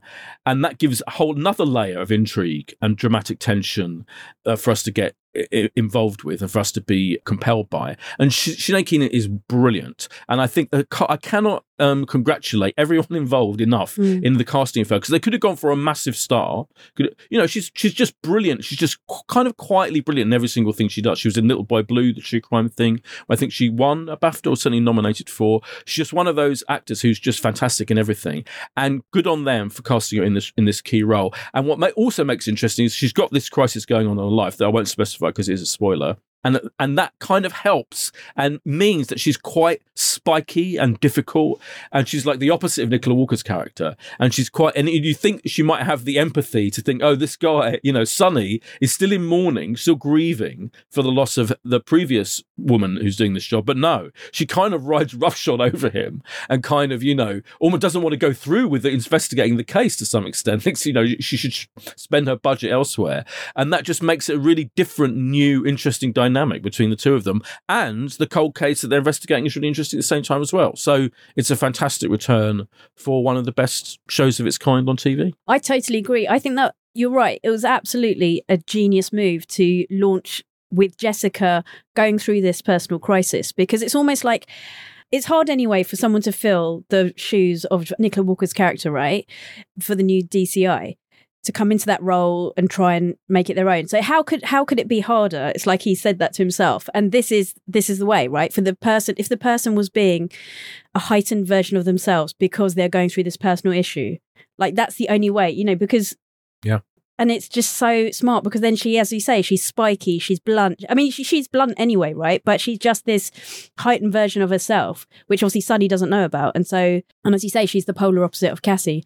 I really also just like the little touches of how Chris sort of like conveys the grief that Sunny is going through in, some really overt ways, of course, but also the small touches. So like the fact that Sunny at one point, he buys 2 coffees. Oh God, that was heartbreaking. Right? Yeah, fantastic. So it's just that those subtle, like just nice little beautiful touches. And yeah, the cold case is interesting, but for me, it was all about seeing how they were going to introduce this new DCI. They've done it superbly, and how Sunny was going to cope with his grief. The answer is not well, but he is soldiering on. So yeah, just complete delight. James, what did you think? It is. I love this show so much. There's something kind of warm and just inviting about Unforgotten. And I've every single series of this, it's been like crack. You watch the first one, it's like, I need all of them. I need them in my face. I need them now. And this has a very different flavour to it. It's like you say, because I always thought that Nicola Walker and Sanjeev, their energy was so lovely and just sort of like supportive and understanding and nurturing. And as we were talking about, it was process driven, but it was like the opposite of Line of Duty. Like the interrogations were full of empathy and care. Like you got like the sense that they really felt for these people. I thought was wonderful. And Sinead Keenan comes in here. As you say, she's got this sort of like spiky, hostile, defensive energy. And Sonny's got proper like strop energy on as well, understandably so. There's a brilliant line that comes up because obviously, DI Sonny, why is he not a DCI? What the fuck is going on? The Met. Like, come on, sort it out, promote him. But then, that is addressed at one point in this, which I thought was very nicely done. Killer line. Yeah, I know. In terms of mic drop moments, it was like, yes, Sonny. That was a brilliant line. I absolutely loved it. But yeah, it's fantastic. I think the thing about this that annoyed me the most was that I was given the episode about 3 months ago and just one, and I wasn't shown any more. Yeah. And frankly, it's been really upsetting. Yes, it's You've very, got to very ration it. You do have to, because it comes in little small quantities. So you've got to stretch it out. But yes, Unforgotten is fabulous. It is a joy to have it back, and it is on ITV. It's on tonight, Monday, 27th of February, at 9 p.m. on ITV1. And I believe they're not, because I think most things these days they're trying to put whole series of. So if something starts on ITV1, then they will put the rest of it on ITVX, but they're not with ITV. Yeah, of course. No. It's a different kettle of fish. Yeah. Right. Next up this week, we have The Diplomat on Alibi, written by Ben Richards. Not the Thing from the Fantastic Four, but in fact, the man who brought us the likes of Show Trial, The Tunnel, and the first series of Strike. This, however, is a 6-part series following Sophie Rundle's British consul in Barcelona, looking out for, British nationals abroad. A job, I guess, that becomes marginally more taxing when a boy drowns under mysterious circumstances. And the official version of events starts to look a little bit dodgy. Kay, what is your, diplomatic take on this? I enjoyed this, and do you know what? I think it's such a smart move setting it in the British consulate. I mean, it's never been, as far as I know, done before, but actually, given that it's the place that, as you say, distressed nationals go, it's rich pickings, right? Lost passports, fights. It's got so many different angles you could have to it. So much, emotional storylines, intriguing, thoroughly entertaining stories. So I think, first of all, kudos for doing that. And also setting it in Barcelona is a great city to have all the action taking place. So I really enjoyed it. I thought, so Laura Simmons, as you say, played by Sophie Rundle, is the sort of empathetic... Our Ada. Pardon? Our Ada. It's our Ada from Peaky Blinders. Yeah. I didn't see, because I wouldn't watch Peaky. Oh, too violent. Yeah, okay, fair enough. Right. Yeah. So I Sorry. I actually thought, oh my God, he's having a seizure. I mean, he could have been. Yeah. He plays sort of like a very efficient and empathetic consul who's assisted by a feisty translator called Alba and also a fun-loving assistant called Carl. And I thought the dynamic between all three of them I enjoyed, and I thought it was very good. Plus, they are joined by Sam Henderson, who I was very into, played by Stephen Cree, who is the replacement consul general. And it's clear he's got a hidden agenda. So very intriguing as to what his game is. As you say, there's the storyline of the boy drowning. His dad comes over from England to identify his body, but also has a lot of questions because he doesn't think that the boy consumed drugs, as they are saying. And also he's like a bit fixated on this missing watch he has. So what I really like about this is that there's this intriguing main case running all the way through it, but each episode they're going to weave in like individual little smaller stories. So there was some light relief in this first episode with a very raucous, shall we say, Welsh Hindu. Here for the Welsh Hindu. Yeah, they do give that guy a good kicking though. I mean, it's quite full on, isn't it? Quite full on scene, that is. Yeah, but also, he kind of deserved it. Yeah, he totally deserved it. Get me wrong, but I thought that was interesting. Like how far they went with giving him a good kicking. Yeah, I thought. Yeah, but I thought it was refreshing as well because how often do you see that? Two women giving this, man a kicking. Yeah, sure. I mean, not condoning violence. No, but, yeah. I mean, if anyone's wondering what Kay gets up to on the weekends, exactly. then Kay has a vigilante and a vigilante sister. All I would say, there's one of me and there's two of you. So, right. So yeah. Anyway, but I thought that gave some some light relief, and I really enjoyed that. So nothing like a bit of GBH for light relief. Yeah, exactly. That's what I'm saying. Before that, the comedy element of them getting pissed off. Before they give the guy a good kick. Yes, right. You were the one who brought up the kicking. I was saying, the drunk, raucous Hindu. The Welsh Hindu. Yes, the Welsh Hindu. So, yeah, overall, I really liked it, and I was really intrigued by whether this Sam character is a force for good, or if he is, because there's hints that he's involved maybe with the local criminal underground. So, we shall see. But I'm interested to find out. Yeah, I thought it was very enjoyable, very entertaining. I think the masterstroke is setting it in Barcelona. Like it could have been set in all kinds of cities in the world.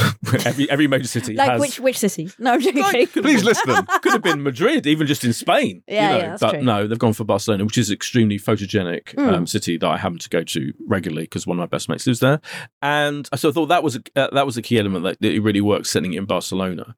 And I think it is an original. There aren't many original ideas because that job that she's got.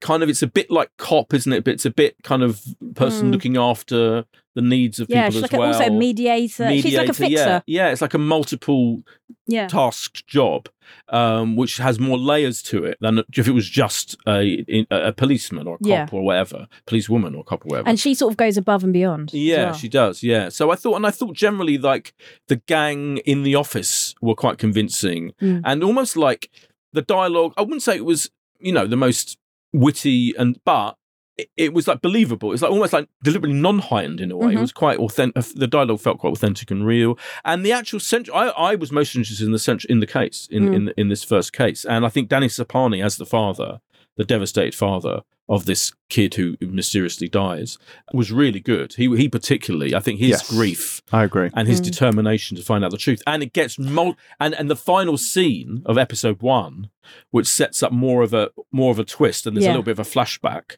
really got me. And now I really want to know what happened to the guy. So I thought, it did what it needed to do, really. And also, don't you think like Danny didn't overplay the grief, and like he was just it was very like moderate. Oh yeah. No, really. There's a scene in the bar in particular that I thought was really well put together. Yeah. A particular character that I will not specifically state because I thought, this is probably a spoiler, I felt was a little bit... I know who you mean. You know who I mean. Yeah. Like, so one particular character didn't work for me. Yeah. But I very much enjoyed the relationship between Sophie Rundle and her deputy. So Laura and her deputy. I thought they have a very informal, comically so at point, sort of like banter between them all, which doesn't really feel like employer-employee. Yeah, and in fact, she has to say it. Yeah, exactly. Like, this is the line. This is the line. No, but it's genuinely very funny, and I thought that was very touching. And that actually drew me in a little bit because it felt relatable and it felt fun and it felt real, and the setting is fresh and gives it a sort of sheen to it. I think my only thing with this is the show's like it's good, but it's not great. So like it's fine, like it's good, but I kind of feel, again, and I've said this 1,000 times, it's one of those shows where if it were in another era, it would be appointment viewing. Like if it was 20 years ago, you'd absolutely watch it. But now I don't think this has enough to make its voice heard among the clamour of all the other shows that come out. So it feels like I'm not going to watch any more of this. That's not to say it's a bad show, but I just don't feel that it has enough to warrant watching more. I think it has enough to warrant watching more. I know what you're saying. It's not like, it's not, I don't think it's on the top tier of peak TV or anything. But I don't think it's trying to be equal. I think it's trying to do a job of being compelling enough actually to and I will carry on watching. I said particularly I think the final I would have maybe agreed with you all the way up to the final scene. The final scene got me. I thought, okay, now I need to know. I'm hooked. I need to know what happens in this story. And that's all what it needs to do. So I think also, I just want a slice of Barcelona. It made me instantly want to book a ticket. I was like, I've got to go to Barcelona. That is key. Yeah, it's very clever from that point of view. It's got a lush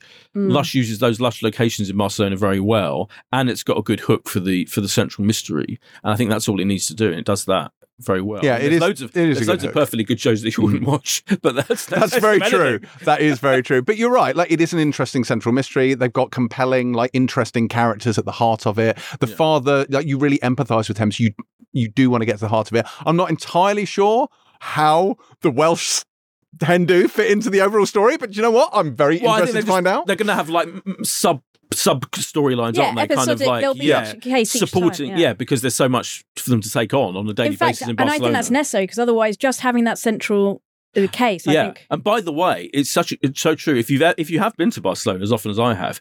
Honestly, every single time when I come back, when you're at Barcelona airport, there are British people going banging on about how their passport's stolen on Las Ramblas or something. There is a lot of that petty crime, and it's amazing for how the Barcelona often, tourist board right here. Well, you just got to be careful. No, you just got to be careful. But it's amazing how every single time there's always people complaining about having something on the Ramblas. Yeah, generally. You know, we went for an Empire office holiday to Barcelona. What? Hold on. What the actual? What? When? We did.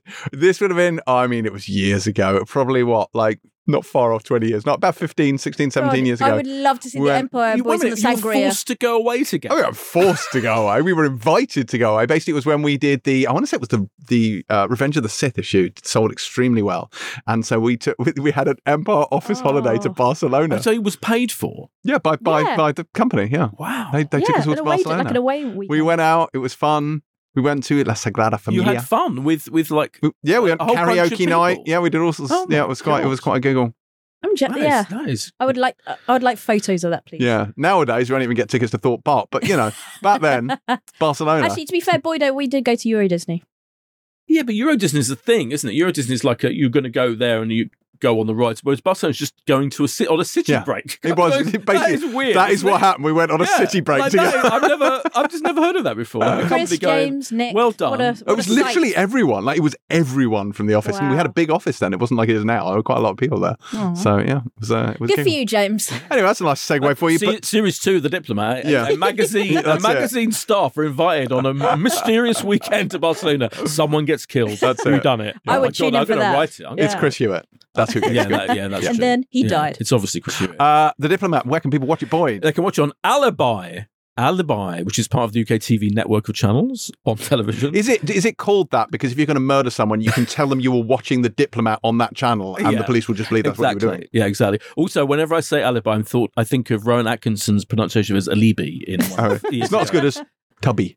It's similar to Tubby, to be honest.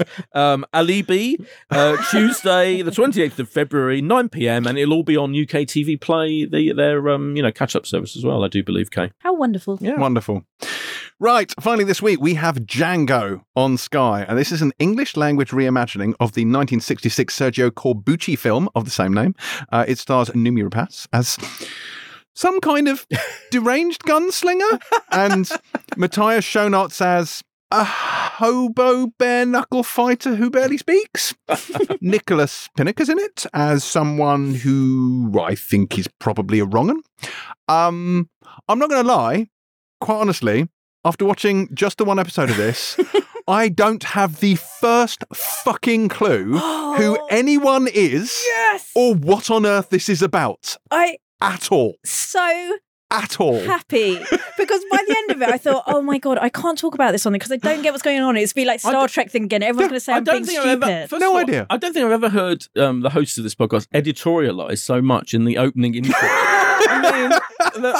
Genuinely, it finished and I was like, Extraordinary I intro. don't know how to introduce this because I don't know what the plot is. I genuinely don't know what it's about. I couldn't be more relieved and delighted. Yeah, not a clue. No idea. Well, None. Have you finished your intro? Have you got a little That's pun? it. Have That's you all I've no got. pun. I've got Oh my nothing. God, I've you're got nothing. His Yeah. mind is so blown by this thing that you haven't even got a pun to introduce the segment with. I don't blame him. Well, Okay, here, I'm going to do one on the fly. Let's hear from Boyd Unchained. There you go. That's all I've got. it's a reference to Django Unchained. Yeah, that's good. Tarantino. See? It's full circle, Boyd. Full circle. Yeah. Well, I have seen the original, the film, The Django. But Django. I'm I think calling it the that. D might be silent. Yeah. No, I know. I'm just doing it in the same way I as Alibi see. and and what was the other one? Tubby. Tubby. The Django, the original, the Sergio Corbucci film, which is phenomenal, which in itself really was based on Kurosawa. Yojimbo, isn't it? Yojimbo, Yeah. which is not a way of addressing James Dyer. Yo, Jimbo. Jimbo. It's actual. That's film. actually my gamer tag. That's Of course absolutely it is. true. Oh, of course God. it is. Yojimbo masterpiece. Django, kind of like a Western, quite kitschy now, but at its time it was considered unbelievably violent. But now it's kind of quite quaint, probably in many ways. I haven't rewatched it for years, and I was kind of inspired to do so. So I might crank it up later because it is a brilliant film. And Sergio Corbucci, the director, was like kind of second only to what's his name, Fistful of Dollars, etc., as being like a brilliant director of westerns. Really, Sergio Leone. So it's weird that now they're coming. It's just a random thing. I feel like to take this IP, the intellectual property of Django, and try and turn it into a new peak TV series. And as you say, as James has strongly implied, it's quite confusing the way they. Oh, just a touch. And it's, by the way, completely different kind of story to the film. Yeah, like I know what Yojimbo was about. And even knowing that, having seen that, I still can't make head nor tail of this. So, and you know what Yojimbo's about, and Django is more similar to that than it is to this in a way. So there is this kind of mysterious man, Django, played by Matthias Schoenaerts, who is essentially searching for his daughter. There's flashbacks to him and his daughter when she was like young, and he's kind of looking for her, but he is like wandering randomly from place to place. And aimlessly while not speaking. With very long hair while not speaking. And he stumbles upon, seemingly, New Babylon, which is this city founded by Nicholas Pinnock's character, John Ellis, along with various other people. It's supposed to be this oasis welcoming outcasts. And this is all taking place kind of like, in a period where African Americans, particularly post-slavery, are being, abused and exploited, etc. And so this is supposed to be an oasis for all races and creeds in theory, but actually it turns out to be a bit of a nightmarish place as well. And Nicholas Pinnock's character has got loads of sons who kind of are all quite freaky and difficult. Really freaky. He's about to get married to Sarah, who is played by Elisa Vakari. She also has weird interrelations with his other sons as well. It's not quite clear what's going on there. There are quite random and sudden outbursts of quite extreme violence, which this is the show that I was referring to before, where Kay was watching it, sat next to me, and she was like flinching from these scenes of extreme violence that suddenly happen. And then Noomi Rapace arrives as this gunslinger, and there is no big female gunslinger particularly in Django, as far as I can remember, unless I'm completely misremembering the whole thing. There's a lot of prostitutes in Django who are kind of, and there is a brothel bit kind of in this, as that you have to have a brothel bit in any Western, and sure enough that pops up with rampant gratuitous nudity. And by the way, quite gratuitous nudity of Lisa Vakari as Sarah before she's about to get married. I've got an issue with this because what is the point of that scene other than to show a leg brace? Only knows. Yeah. I think the point of that scene was to show how daring it's going to be. Well, just put a full frontal in front of a mirror for reasons. Exactly. Yeah, I think it's to show we're going to be like edgy, and it's going to have nudity of all kinds, and it's going to be violent, and we're really going there. But it is a mishmash of stuff. But look, not being funny. Like, if you're going to adapt this story, and obviously they've spread it, it's going to be a series, so it's going to be a longer form retelling of the stories. Yeah. But the fundamental job of a first episode of anything is to set up the basic premise, right? Yeah. That is its only real job. It's to draw you in. And for people to understand it. I feel like if you don't even attempt to set up the premise of the show, you've kind of failed, right? Yeah. What's slightly odd is that this whole thing is an Italian production. So it's kind of based on, it's like a kind of TV return to the glory years of spaghetti westerns, which were Italian, directed and written by Italians. And this is Francesca Comencini directs the show, Leonardo Fazzoli and Maddalena Ravagli write it, but it's all in English language. Pretty much 90% of it is in English. There's occasional subtitle bit, but generally it's in the English language, and you do wonder if something's got lost in translation because the storytelling is weird. It is really weird. Mm-hmm. Having said that, I actually quite enjoyed it, but mainly because I'm massively predisposed to liking I love westerns. I love Sergio Leone. Mm-hmm. I love Corbucci. I kind of love many of the really tawdry, cheapo rip-offs of Django there's been over the years. I love listening to Quentin Tarantino banging on about them as he does so much because he loves this stuff. And in fact, there's loads of references to Corbucci in, Once Upon a Time in Hollywood, and it was in Quentin Tarantino stuff. So I'm totally predisposed to like it. But even then, I would say it really came alive for me when Noomi Rapace showed up with her random bout of massive violence. But again, I don't know what's going on there. Oh, no, nor do I. Not I don't care. It doesn't matter. But for me, like... Are they just vigilantes? I don't know. I think she's just a nasty person. Really? Yeah, is she? Why didn't necessarily get that? Morality priest. Yeah, I have no idea. I don't know what her motivation was. I don't know what she was. Oh, yeah, no, but I think none of it. You absolutely don't know. But it is a series, so presumably you'll find out more about her motives. But I think my feeling was, to start with, she's just the enemy of the guy who's going to get married in I didn't even know that. Didn't even know that. I think she is, but I've also read that description somewhere as well.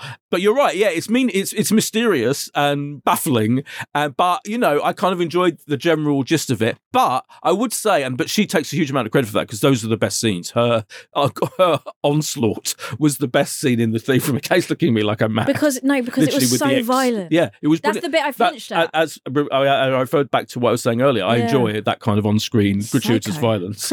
I would say it's not what the problem with it for me is, funnily enough, is not the confusion of it and the randomness of it all and the fact that you don't understand what's going on at all, because I'm just assuming that eventually you will. And actually, the ramshackle nature of it is quite, I mean, some of those spaghetti westerns were incredibly ramshackle. But what this lacks really is style.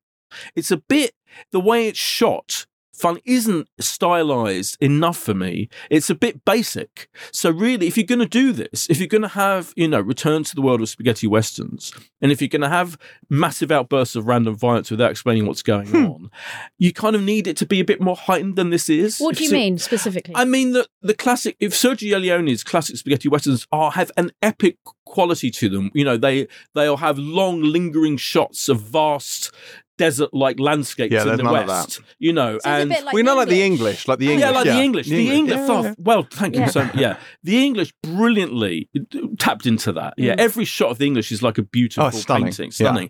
This is like there's like a few shots of New Babylon. They've done a good job of building the town of New Babylon, but it has a shot on a backlot feel in a way that the English feels like this is the Great Plains. Completely. There's no flair to the way this is directed or shot at all.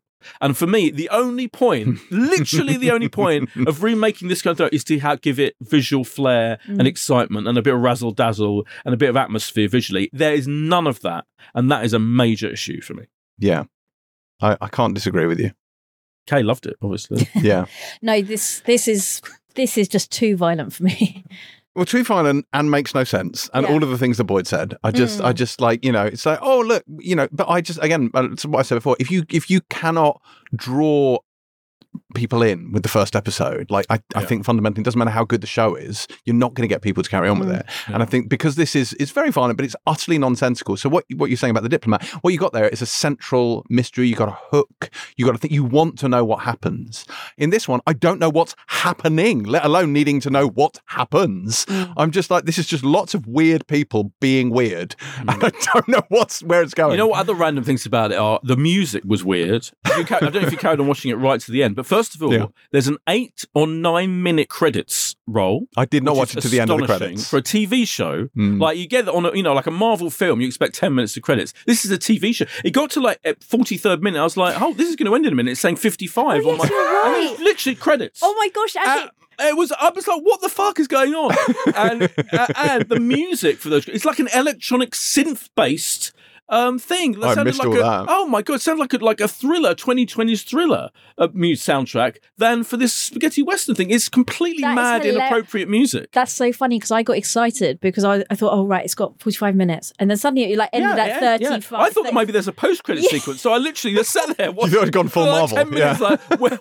But no, it just kind of dwindles out with this weird, inappropriate music. The whole thing is just a mess. It's a fucking mess. Yeah, so it is baffling, bewildering. Not for me. Not for me either, sadly. No, not for me. Sorry, Django. Also out this week. Django, should we say when it's on? Oh, yeah, that's a good point. That's a useful bit of information. Let's share that. When is it on? It's on Sky. But you know what, funny enough, it's on Sky, I think Wednesday. It starts Wednesday. On which Sky? Sky Atlantic. Sky Atlantic then on Wednesday. Django is Unchained. We also have this week Daisy Jones and the Six, which is out on... I'm going to say Thursday. I have no real evidence to back that up. It's Friday. Fine. Daisy Jones and the Six, which is out on Friday. That's on Prime Video. We haven't seen it because it's embargoed, so we're going to review that on Pilot Plus on Thursday. Also out this week on Wednesday is The Mandalorian. Dum dum. I have to say, there is, as we record this, there is a pop-up experience at Piccadilly Circus around the corner from the studio of The Mandalorian, where they not only have the forge, where you can forge a bar of Beskar. Well, you can't actually. You can watch someone else forge you a bar of Beskar. They've also got a band playing like rock versions of the Mandalorian music, serving like Mando cocktails with Mando photo. It's brilliant. I had a really good time. I went down there at lunchtime. Kay is going to be there first for the thing. First thing in the morning. You want to get your Beskar? Yeah. That's what I'm definitely going to do. No, it really made me excited for it coming back because I love the music and I love everything about it. and I was really excited to do it. Now, we cannot review it on this show, not because it's embargoed, although it probably is, but because they literally aren't giving us episodes in advance of it airing. We could do it before Pilot Plus, because Pilot Plus goes out the day after this airs, but we're going to record Pilot Plus way before that, so that's not going to happen either. So I'm actually thinking we might be able to talk about this in one form or another on next week's show. We might be able to talk about it then. I mean, Kate doesn't give a shit. Yeah, but there's one of the reasons I say that is not an awful lot on next week. So I'm going to say we can probably fit Mando in there. I think there's enough on. Is there? I've got one thing on the calendar. There's always enough on. No, I'm sure we can find something. Well, we may or may not talk about Mando on next week's show. But we will have Daisy Jones and the Six on Pilot Plus as well. You might get the next instalment of the Cultural Exchange program, where last week we swapped the traitors for the Inner Light episode of Star Trek Next Generation. This week, Kay is lined up to watch In the Pale Moonlight from Deep Space Nine, which she is proper psyched about. And Boyd is going to watch it as well, because why not? Yes, you are. Which episode is it? In the Pale Moonlight. And yeah, but we've yet to decide what I'm watching. Oh, yeah. Like, what am I supposed to watch? I mean, we need to. It needs to be something short. I'm not going to lie. All right, we'll have a think about it. It's going to be a surprise. It's going to be a surprise. Okay, great. We'll find out what happens. There's things we haven't covered in and also on, by the way. There are things we haven't Abbott covered Elementary also out. Is back. Yes, Season 2, Disney Plus Wednesday, the 1st of March. Walter Presents Faking Hitler starts on Sunday, which is supposed to be very interesting. Sex Life, /Life. Do you remember this? This was a Netflix absolutely gratuitous nudity and rampant sex drama, based drama, American show with Mike Vogel, Sarah Shahi, etc. That is back on Thursday, season 2 of that on the Netflix. A Whole Life with Jamie Demetriou that I mentioned in the beginning, bit of what I've been watching. That's on Netflix on Tuesday, the 28th. And I think that's probably mainly it. Okay. If you would like to sign up to Pilot Plus, you can do so at empireonline.com/PilotTV for just $1.99 a month. Definitely worthwhile. And that's it for this week's show. I'm almost certain at least part of that was worth a 5-star rating on Apple Podcasts or the podcast platform of your choice. So please do head over there and leave us a review. Only nice ones, obviously. You know, if you didn't like it. 5-star only. Please keep that to yourself. That's right. 5-star like the 80s band. God. Yeah, indeed. Cultural Please don't judge your review on James' reference. I'll start singing System Addict and then you'll love it. Right, you can find us all up on the interwebs at Pilot TV Pod, at James C. Dyer, at Boyd Hilton, and at Kay Ribeiro. Next week sees the arrival of You Part 2. That comes next week, so we may end up talking about that, but then we may do a spoiler special, so who actually knows? And if we don't manage to watch it before we record Pilot Plus, then you might be lucky enough to hear us talk about The Mandalorian then as well. This may or may not be the way. Pilot out.